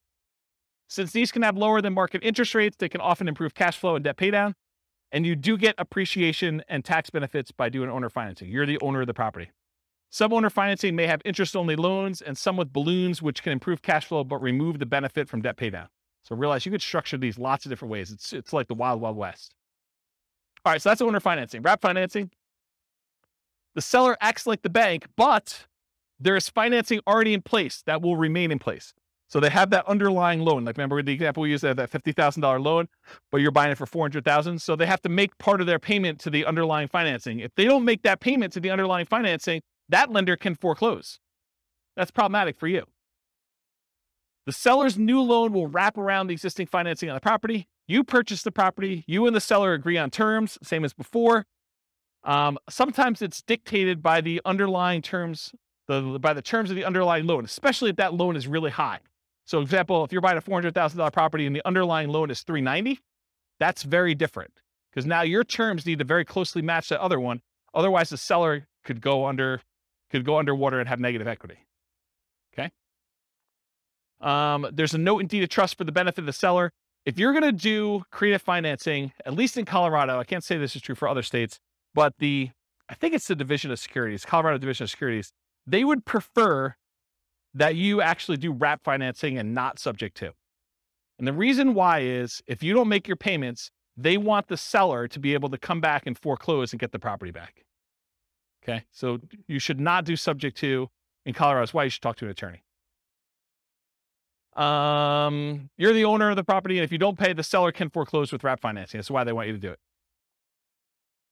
Return on investment, similar to owner financing. You do get appreciation and tax benefits.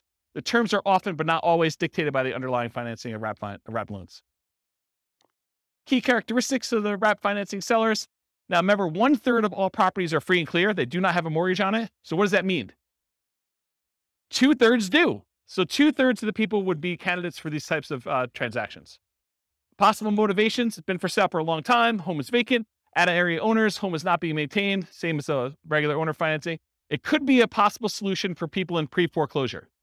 Why isn't owner financing a solution for people in pre-foreclosure? Trick question to see if you're awake. Why isn't owner financing a solution for people in pre-foreclosure? They don't have a mortgage. That's right. See, you guys are awake. That's awesome. So these guys, if they're in pre-foreclosure, if their underlying loan is in foreclosure, this could be a solution. You come in, you agree to make up the loan, the underlying loan, you agree to pay them $100 a month for their equity, and you agree to make a payment that looks very similar to what their underlying loan is. Okay?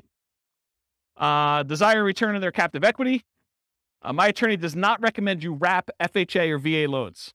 So go talk to your own attorney, but there's something about FHA and VA loans that the attorney suggests do not wrap those. Okay, so only conventional stuff. You may want to deliberately not market to them if you're trying to do wraps. If you're strategically trying to market to do wraps, you probably shouldn't do this. Concerns with wrap financing: you need to be concerned about the underlying loan is being paid on time. We talked about that. You make payments in 2 parts, one to the original underlying loan and one directly to the seller. So you could say, okay, the seller, I will go ahead and we'll do this deal. I'll make the payment directly to the underlying loan. Now, they may say, hey, look, I've been paying my mortgage forever. I'm always on time with my bills. I would rather make that payment. So you guys got to negotiate that. But you're like, hey, if they're not good with money, they may take the money and not pay the underlying loan because they don't care anymore. So it's a negotiation. You could make a payment to a third-party escrow service that will take your payment, make sure the underlying loan is being paid. Extra expense to do it that way. If the seller has great credit, their credit is still at risk if you don't pay that loan. In some rare situations, you may need to be concerned that the loan you have with the seller would pay down faster than the loan they have. So do the amortization tables for both and see if they cross. You don't want to do that. The qualifications for you to get the seller to do with this, it varies with each seller. Some will want full credit and income check like traditional bank. Some will not. Some will want larger than 20% down payment. Some don't care and will do it with nothing down. There's a wide range. It's all negotiated. All right, loan assumption. So you, with the permission of the lender, you go to the lender and you ask specifically for permission. You take over full responsibility for the loan on the property. You go to them, they transfer it to you. You are now responsible. You've talked to the lender and did this. It's different than subject to. Subject to, we'll talk about that in a little bit. When you do loan assumption, it shows up on your credit report. It's like you went and got a loan. You purchase the property, you and the existing lender agree on the terms. It's often the same as the original loan, although it can be renegotiated. It's often a fee is required to assume the loan, and often you must qualify to assume the loan. It's very rare now. I would say it's impossible now to find a loan that is non-qualifying assumable. Maybe it's possible you find like a really rogue one, but I mean, that'd be like someone losing their kangaroo in Horsetooth Mountain Park and you stumbling upon it accidentally. It's just not there, right? You don't see kangaroos in Horsetooth. All right, note and deed of trust for the benefit of the lender. So that's like to protect them. Often associated with seller financing in second position for their equity as well. So you could get the seller to agree to take back a second mortgage for a small payment to kind of deal with their extra equity. Because a lot of times you're buying these properties and the property's gone up in value and the loan is maybe paid down some. So the seller sometimes has extra equity and you might need to pay them a little bit on their equity on the property. You're the owner. If you don't pay, the lender can foreclose. The seller is often completely out of the picture. In some really rare cases, the seller may still have loan recourse where if you don't pay, the lender could then go back to the seller as a secondary kind of like make this right sort of thing. So that's a possibility. Loan assumption, similar to owner financing for return on investment, you do get appreciation and tax benefits. You're formally assuming the terms of the loan that you are assuming. So often like the ROI of traditional financing, ROI could improve if you finance all or part of the down payment with the seller for their equity with the lender's permission. Make sure you disclose that you're doing a second mortgage if you're doing it. Any questions on that? Key characteristics of loan assumption sellers, they have a loan. Whoops. It often helps if the loan is assumable like FHA. Often requires that you owner-occupy the property. So a lot of times they're not going to do this for a non-owner occupant, unless it is a non-owner occupant to begin with, and they might. Making it much less attractive if you're looking to do this investment. So if it's not assumable, you need to try to convince the lender to allow you to assume it, even though it says it's not assumable, which is an uphill battle, saying it mildly. I've never seen them do that. It's possible you could go talk to a local lender and they're highly motivated to get this particular loan out of this person's name and have someone else take it over. But I don't know. It's like, good luck. Good luck with that one. Possible motivations, same as before. May desire a return on their captive equity. They may want a premium for an exceptionally good loan. With all these really good loans now, someone may say, hey, look, my loan's worth something. You can't get a 2% loan anymore. I know, and now they're 6%. So you're going to pay me a premium for this. And they have good reasons to say that, right? I mean, if you're doing that. And it may be worth it paying that. The qualifications to assume for non-qualifying assumable loans, there are no qualification standards. You qualify assumable loans, it's up to the lender, typically traditional lending criteria. So what you would have to do in order to qualify for a brand new loan is probably what you're going to need to do in order to qualify for this one. If the loan continues to have recourse against the seller after the assumption, the seller should have input on the qualification standards, and each seller is different, right? If they're still on the hook, they should be able to say. Seller's equity, often, especially in appreciating markets, a seller will have equity above the loan assumption. So expect to either pay the seller for their equity as a down payment and or as monthly payments over time. This often becomes the second position for seller financing, like a second loan. Watch out for negative cash flow, although it might still be worth pursuing for the loan that's good enough. Yeah, 22 on through the mic. Pass that back. Thank you. What's an example of a non-qualifying assumable loan? They don't exist anymore, but there used to be loans where you didn't even have to qualify. Someone could come in and just start making payments on that and say, I'm assuming it. And the bank used to be able to just say, I guess okay, because they have no say in it. That's what a non-qualifying assumable loan used to be, but they don't exist anymore. It's really hard to find them. You know, unless you create a loan, like a private loan to somebody, and it doesn't say like what the terms are for whether you can assume it or not, or you put in there that it's not qualifying, you know, you could do like a private loan where that happens, but I don't see them anymore. I think the last one was like 1987. And if they're 30-year loans, I mean, that would have been 2017 or 2007 when we would have saw the last one. Yeah. So I heard that there are some banks if the house has 40-50% equity in there, and they can just take anyone to come in and assume the loan without checking their backgrounds, like credit score and stuff. Is that? Have I've you not heard of that. So if Okay. you find one of those, definitely reach out to me and let me know. Okay. But I've not seen it. Okay. All right, cool. Types of loans to assume. So this is sort of like my internal checklist, or at least a discussion. I would prefer to take over fixed rate loans versus variable rate loans. Makes sense, right? I would prefer to take over fully amortizing loans versus loans that have balloons. Because a balloon on a loan is you pay for 20 years, and then whatever your balance is at the 20-year point or whatever the time period is, then you have to pay the full thing at that point in full. So if you still owe $200,000, they're looking for $200,000 at one time. That's what a balloon is. Fully amortizing loan gets paid off over the duration of the loan. So over that 20-year, 30-year period, the whole thing gets paid off so that you end up with zero at the end. That's the difference between fully amortizing versus balloons. I prefer long amortizations over short term.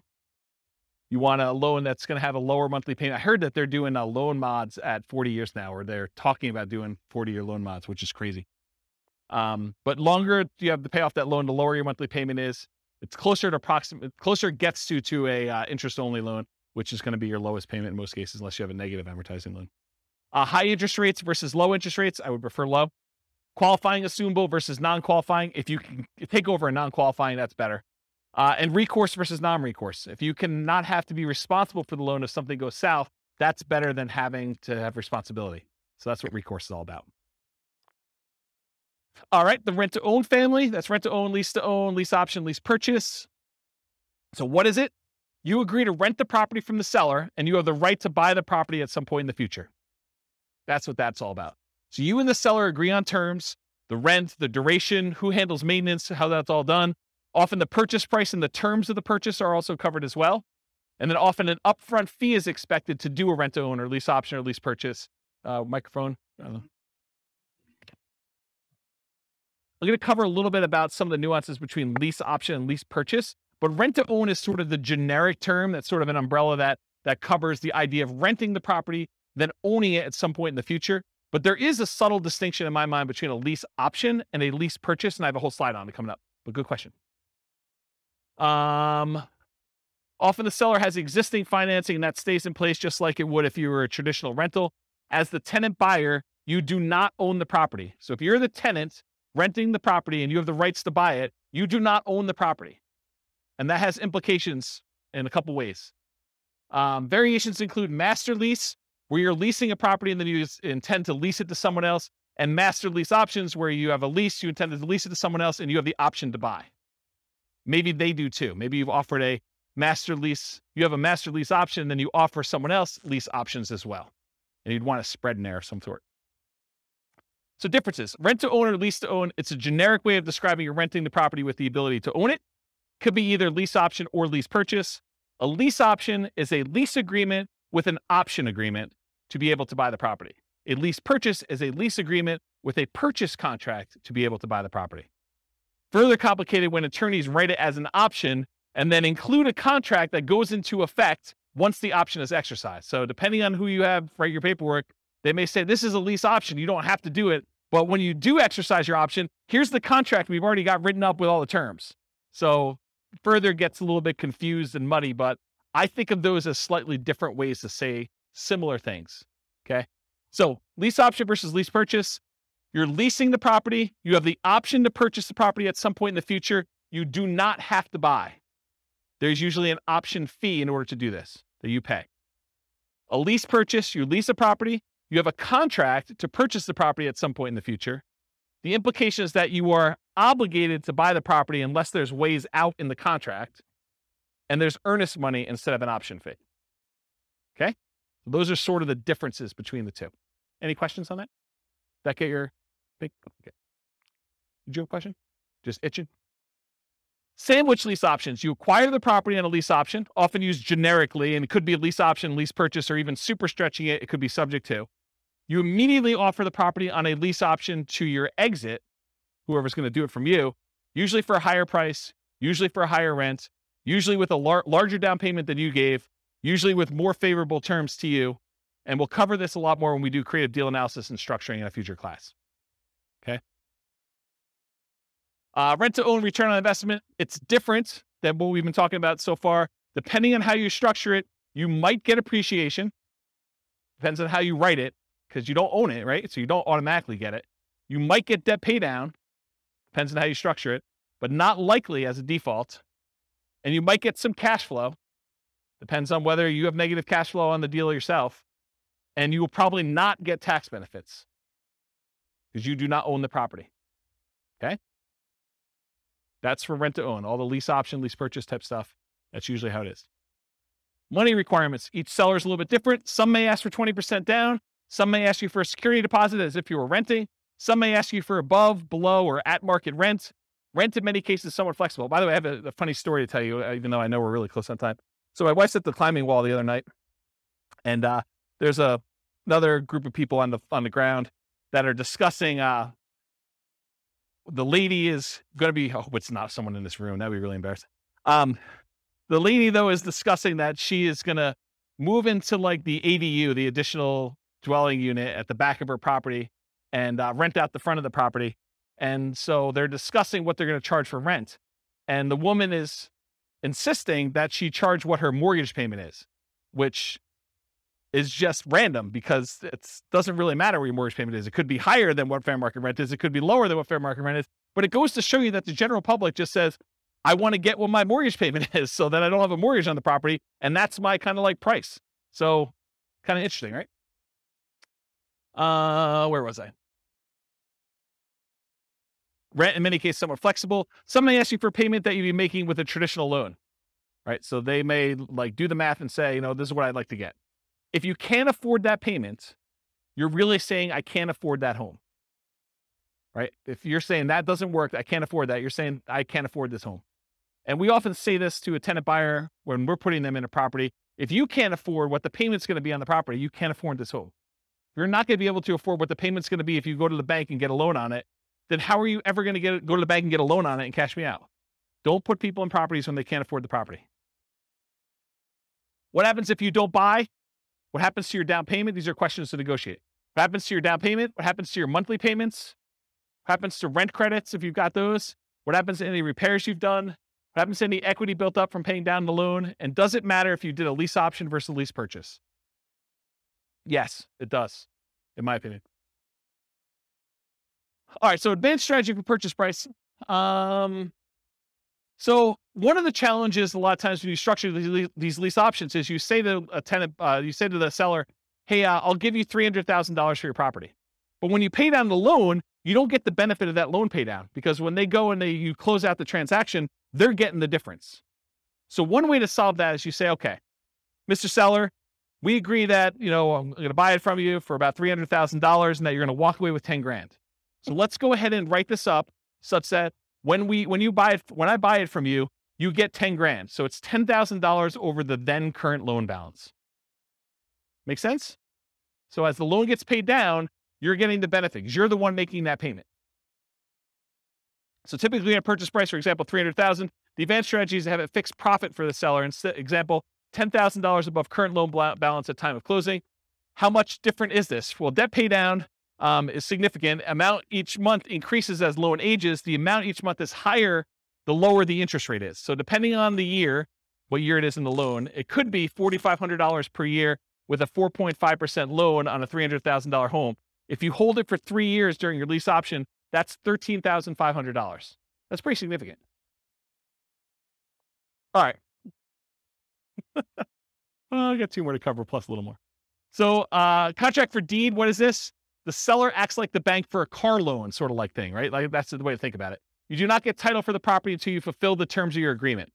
Often there's financing already in place that will remain in place. You and the seller agree on terms. The seller remains the owner until you've completed the terms of your agreement. And if you don't pay the seller can evict you. It might be used when you're offering to owner finance your property for a buyer. So you might offer this to someone else. Contract for deed return on investment, it's different. Depending on how you structure it, you might get appreciation, you might get debt pay down, you might get some cash flow. You probably will not get tax benefits if you're the person acquiring the property using this strategy. Subject 2. Remember, the seller deeds you the property without explicit permission from the lender. Many believe, as I do, that the best practice is to disclose to the seller that there was a transfer of title. You should put them on notice. The loan remains in the name of the seller. The loan will not appear on your credit report because it's not in your name. It's different than loan assumption. It may be an additional note to the seller for some or all of their equity. Your return on investment, similar to owner financing, wraps and loan assumption. Since these can be lower down payments, also amplifies that ROI as we've discussed before. All right, cover a couple last ones. Traditional buy and hold. So this is like, we've covered like all the creative financing ones. Now I'm going to cover some of those other ones kind of quickly. And I think most of them are one slide, so it should go pretty quickly. Traditional buy and hold, you got traditional financing, and a lot of times you're renting the property. You possibly sell at some point in the future, or you keep it forever. It's often limited to 10, 30-year fixed rate finance properties for non-commercial. So you're limited in how many you can do with this. So in order for you to scale, it's much harder for you to do this. You could do it with partners. You can rent to long-term tenants or short-term tenants like a vacation rental or something like that. So those are the things you could do, whichever way you want to do it. Nomad, we talked about this. It's like traditional buy and hold, except you owner occupy the property. For it to be nomad, you got to move in. You get owner occupant financing. Lower down payment, better interest rate that you can get for a non-owner occupant. You got to move into the property at least for the first year. That's what your lender requirements say when you sign to get your loan. This is where I'm getting this number from. So when you sit down and you sign for your owner occupant loan, you sign something that says, I agree to live in my property for a year. Okay. You get much better owner occupant financing. You can get more than 10 traditional loans since you're always buying a primary residence. So it can go beyond 10 if you need to. House hacking, you rent out part of the property, duplex, triplex, or fourplex, or bedrooms, or the garage, or you rent an RV spot or something like that. That's what the house hacking is all about. Fix and flips, you find a property you can add value to, often use cash, hard or private money, partners for funding. You can do live-in flips with owner-occupant financing, so you can go buy a property. And there's even special loan programs, like there's a conventional, do you remember what it's called, conventional home ready, or so it's like a rehab loan that's conventional. Is it home ready? Is that what, there's some brand name for it. Just go ask your lender what the fix-up loan is for conventional. Or the FHA version is 203K. There's an FHA 203K loan where you put 3.5% down, and you buy the property, plus they will loan you the money to do the fix-up on the property. You can't do it yourself. You have to hire contractors, but they'll loan you like 96.5% of that too. So you put 3.5% down of that. So it's a pretty interesting program if you're going to do it. So that's live-in flips with owner-occupant financing. You could do a 2-year slow flips for those trying not to pay capital gains, although the math with reasonable assumptions suggests waiting 2 years is letting the tax tail wag the dog or something like that. The idea being that if you're going to do that strategy and you're getting a big enough discount, you don't need to wait the 2 years. Just pay the taxes and do it. You'll make more money, a lot more money. Okay. The one with an extra R. It's similar to fix and flips. You got to find those properties that you can add value to. The acronym is buy, rehab, rent, refi, and the last R is repeat. You must get significant discounts or find an alternative way to add value. The cost of financing can significantly eat into your equity as you do this, because a lot of times you're using some type of hard money loan up front to do it. And then usually the refinance loan is not cheap. It's not usually a really low cost loan program to get to the cash out refinance. Or sometimes I guess it's not a cash out refinance. Could just be like a rate and term, depending on how you finance it. Rates on financing often get worse than rates for purchase. So your long-term loan interest rate is often a penalty than if you just bought it for cash or bought it with a traditional loan to start with. So realize you're trading some of these things. And a lot of times you leave some money in the deal. Wholesaling, you find a deal, you control a deal, you sell your rights to the deal. Often selling your rights in a contract. How does this compare to real estate brokerage? I think I covered that already, didn't I? Okay, let's skip it. Wholesaling, selling wholesale properties, but closer to retail prices to retail, a lot of times owner-occupant buyers. So it's like wholesaling, except mom and dad are going to move in. Not your mom and dad, but some mom and dad with a family is going to move in. Right? They're going to do that instead of it to an investor. That option auction, we talked about that too. You find a property, you get an option on it. You market the property like crazy for a bid sale over a single weekend. You sell the property to the highest bidder using a round robin strategy. And then you make the difference between what you sell it for using your round robin thing and what you have it under contract for with your option. Short sales and foreclosures. We talked about what are short sales. We talked about foreclosures. Anyone not know after this point? Because I think I covered it twice, right? Okay, good. So we do those. Usually foreclosures are the auctions, either the county or the MLS after they've gone back to the bank. And short sales are usually from the MLS or for sale by owners. Real estate investment trust. They're basically that fund where people get together and they're buying big buildings and you can become a cash investor in those. You buy them from your stockbroker. It's usually an all cash investment. You're not usually able to finance those that I'm aware of. And they're usually passive. Tax liens and deeds, it's county dependent. They vary, like what the interest rate you pay. Some you bid down the interest rate. Some you're getting a fixed interest rate. Some you have to wait. You have to wait a certain amount of time before you can foreclose. Some you can do stuff earlier. I mean, there's all sorts of variations. Every county is a little bit different. You pay back property taxes, take ownership in rare cases. A little side note, a little fact. This was the first real estate investing book I ever wrote. It was on tax liens and tax deeds. Kind of thing. I was buying some of those. I was like, hey, I bet you people would like to know how I'm doing these. And in some really rare cases, they don't actually pay off their lien and you could take ownership of the property just for the amount you paid in taxes, plus some foreclosure filing fee type stuff. So it's sort of like the grand slam random home run that you occasionally get, really rare, but it's a way to boost your return and sometimes get a property. Not like that, no. Partnership syndication, you find deals in all the ways that we've discussed. You partner with others to assist with roles you're unable or unwilling to fulfill. Remember, there's the syndicator or the deal maker or the manager of the deal. There's a loan partner and then a money partner. You can have someone do one or more of those roles that you're not willing to do if you're kind of putting together partnerships or syndication. Or you could be one of the other roles if you want to get involved. You could be the money partner or the loan partner to do that. Okay, I got 2 slides left. I'm going to be good. Okay, so non-creative financing type stuff. So this is like the non-creative ones that we covered. Like we're not talking about owner financing, those types of things. So traditional buy and hold, including short-term rentals, that's where you typically do these more like traditional financing type things, going to the bank and getting a loan. Nomad, you typically go to the bank, get a loan. House hacking, typically go to the bank, get a loan. Fix and flips, a lot of times you're going to go get like some type of hard money loan or some type of bank product to do that, including live-in flips, 2-year slow flips, and partnership flips. We're doing BRRRR and BRRRR, you're probably going to do more traditional financing. And then syndications and partnerships, you're going to do those. Okay. So these are like the non-creative financing type things. And then here are the miscellaneous ones where you're not really getting bank financing. Wholesaling, you're not really getting financing at all. In some cases, maybe you're getting, the dough for a day or transaction funding if you have to close in order to get your deal sold. And then if you're doing real estate brokerage, what's great about it is there's no financing, right? You get a seller to agree to let you sell their property. There's no financing you need. A really weird, twisted way, and it's not 100% correct, so don't say, James told me it's this. It's technically not, but one way to think about real estate brokerage is you have an option on a property. You've got a seller to say, hey, look, you have an option to help me sell this property, and I'm going to pay you a fee if you can find a buyer who's willing to pay this number, right? Isn't that sort of what it is? So, I don't know, real estate brokerage is a pretty interesting way to do it. And you only have to do half the thing if you're doing that. If you're wholesaling, you can either find the buyer or find the seller and you still get paid. Wholetailing, you don't need any specific financing to do that. Option auction, you don't need to get a loan or do anything for that one. If you're buying at auctions, if you're auctioning off a property that you own, you don't need any financing to do that. But if you're going to go buy at an auction, it's usually cash. And then tax liens, tax deeds, sales, you're usually paying cash in order to get those. You're not really getting financing. And a REIT, you're not getting financing. All right, last slide, and I'll take questions. As if I haven't been taking questions all night.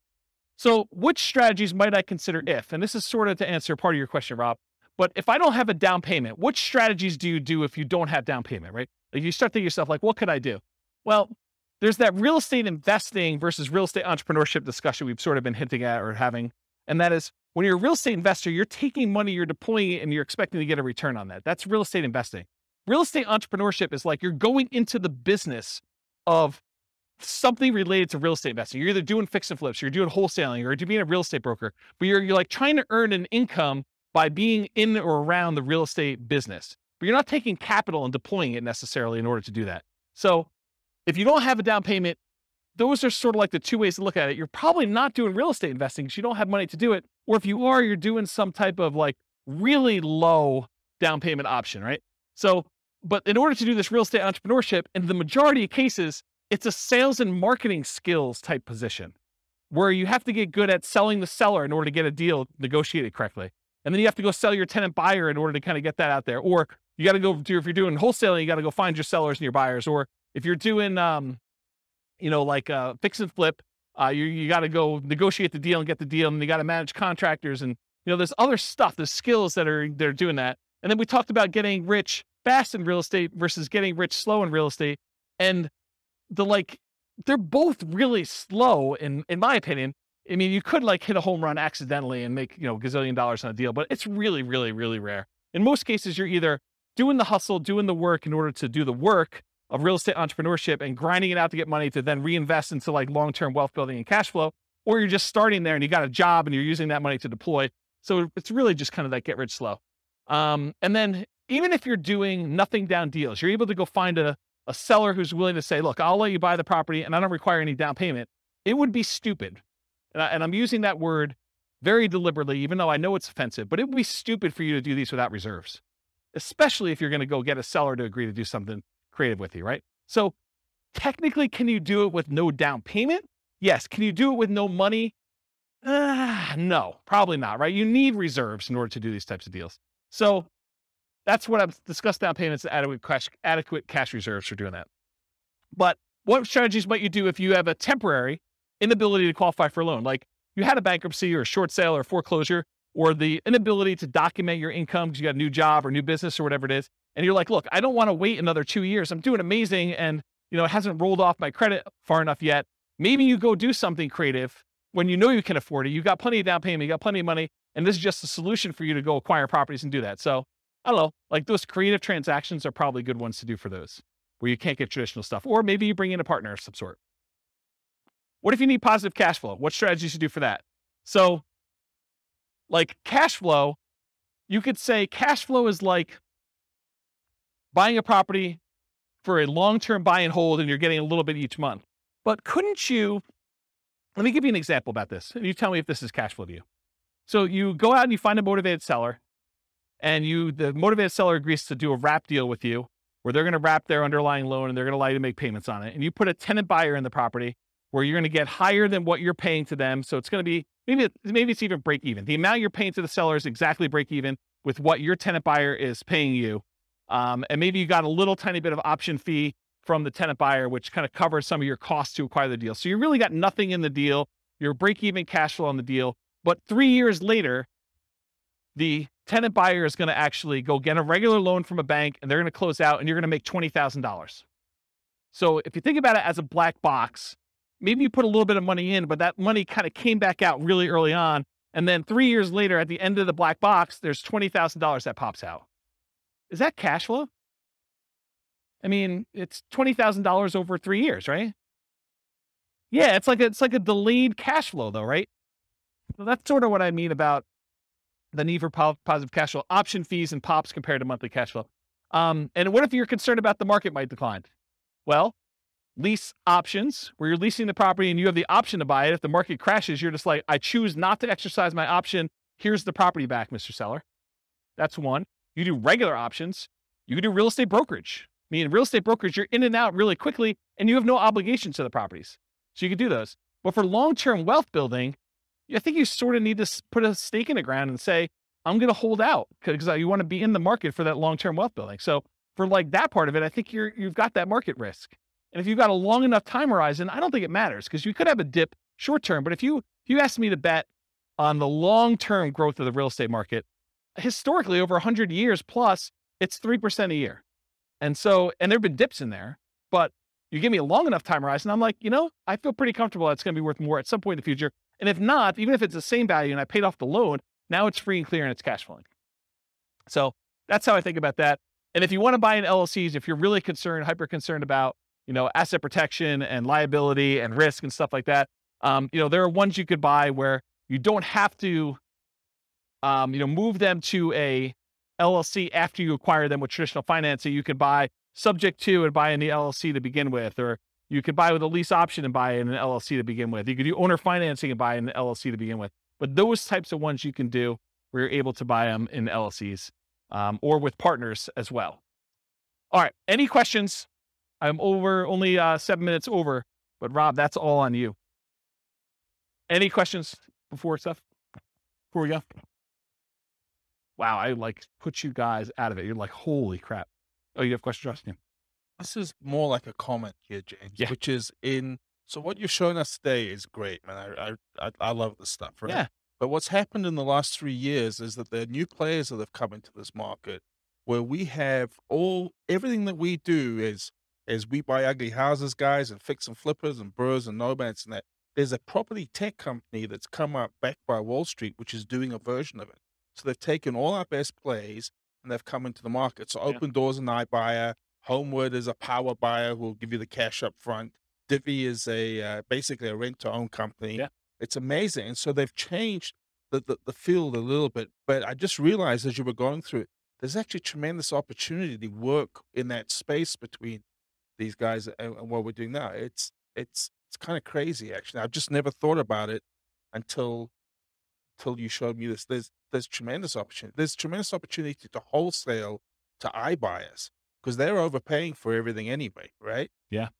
Yeah, I think the way I think about this is we used to live in a land of bliss. It didn't seem that way at the time, but we sort of had this really weird hidden monopoly on all these different options. And I think as Wall Street is coming to play and the the internet and availability of information, sites like BiggerPockets that have sort of made this available to a much larger group of people, I think you see this increase of competition, and you need to become niched, and you need to become specialized, and you need to serve people and find ways to add value, whatever that is. And I think there are fewer opportunities than we used to have in some ways, and there are more in others because now we have more insight into the market, where before it was hard to find these deals and to let people know that you were around and doing stuff.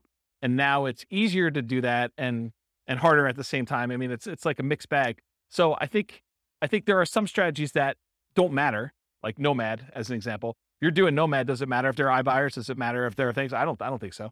I think that's a hugely advantageous strategy to use. Long-term buy and hold. I think, there's enough opportunities in there to still do those. But doing the fix and flip ones and doing the burst strategies, I think it's getting more challenging to find some of those opportunities, especially in heated markets like we've been. And I think as markets soften, you'll see opportunities to do those. But I also think that there are solutions for the creative financing stuff coming. I don't think it's quite there yet because the market's still hot. But I do wonder a little bit if we're going to see a percentage of those guys go to the iBuyers. If we're going to see them, hey, look, I don't need to go sell to another investor. I could go onto this website. They'll give me an instant offer, subject to an inspection and some other things. And so I think you'll lose some of them that way, but not all of them, because I think some of them, the price may be too low, especially if they're high loan to value, and coming in and doing like a subject to or creative financing could be a solution for some of those there too. So I don't know. Yeah. Sell to the iBuyers. Sure. Absolutely. Yeah. Yeah. I think that's a sub niche in some ways, right? Like that's you specializing in who your end user buyer is. But I think there's enough demand from mom and pop investors too, where iBuyer wants them, but so does mom and pop investor. And they may, especially in aggregate, they may be able to eat as much as you can produce. So especially if you're not doing anything at scale, right? If you're not going into 300 markets and trying to go crazy, iBuyer makes a lot of sense if you're trying to scale that way. If you're doing, a couple deals a month or one or two deals a quarter, then, a mom and pop investor is plenty good for acquiring all this, I think, in a lot of cases. All right. Any final questions? Was that helpful? Was that like a good sort of like overwhelm you class where you're like, holy crap, James, what was that all about? Is that good? All right. Well, I got nothing else for you. Thanks for coming, everybody. I will see you all next week. With home prices up, mortgage interest rates up and rents up, but not quite enough to counteract the higher prices and interest rates, cash flow on rental properties in Kansas City is harder than ever. Book a call with the Real Estate Financial Planner to apply our proprietary 88 strategies to improve cash flow on your rentals. See the show notes for a link to schedule your call and improve your cash flow today. If you're a real estate agent, lender, or professional in Kansas City that wants to help our real estate investor listeners, consider reaching out to learn about collaboration opportunities with this podcast.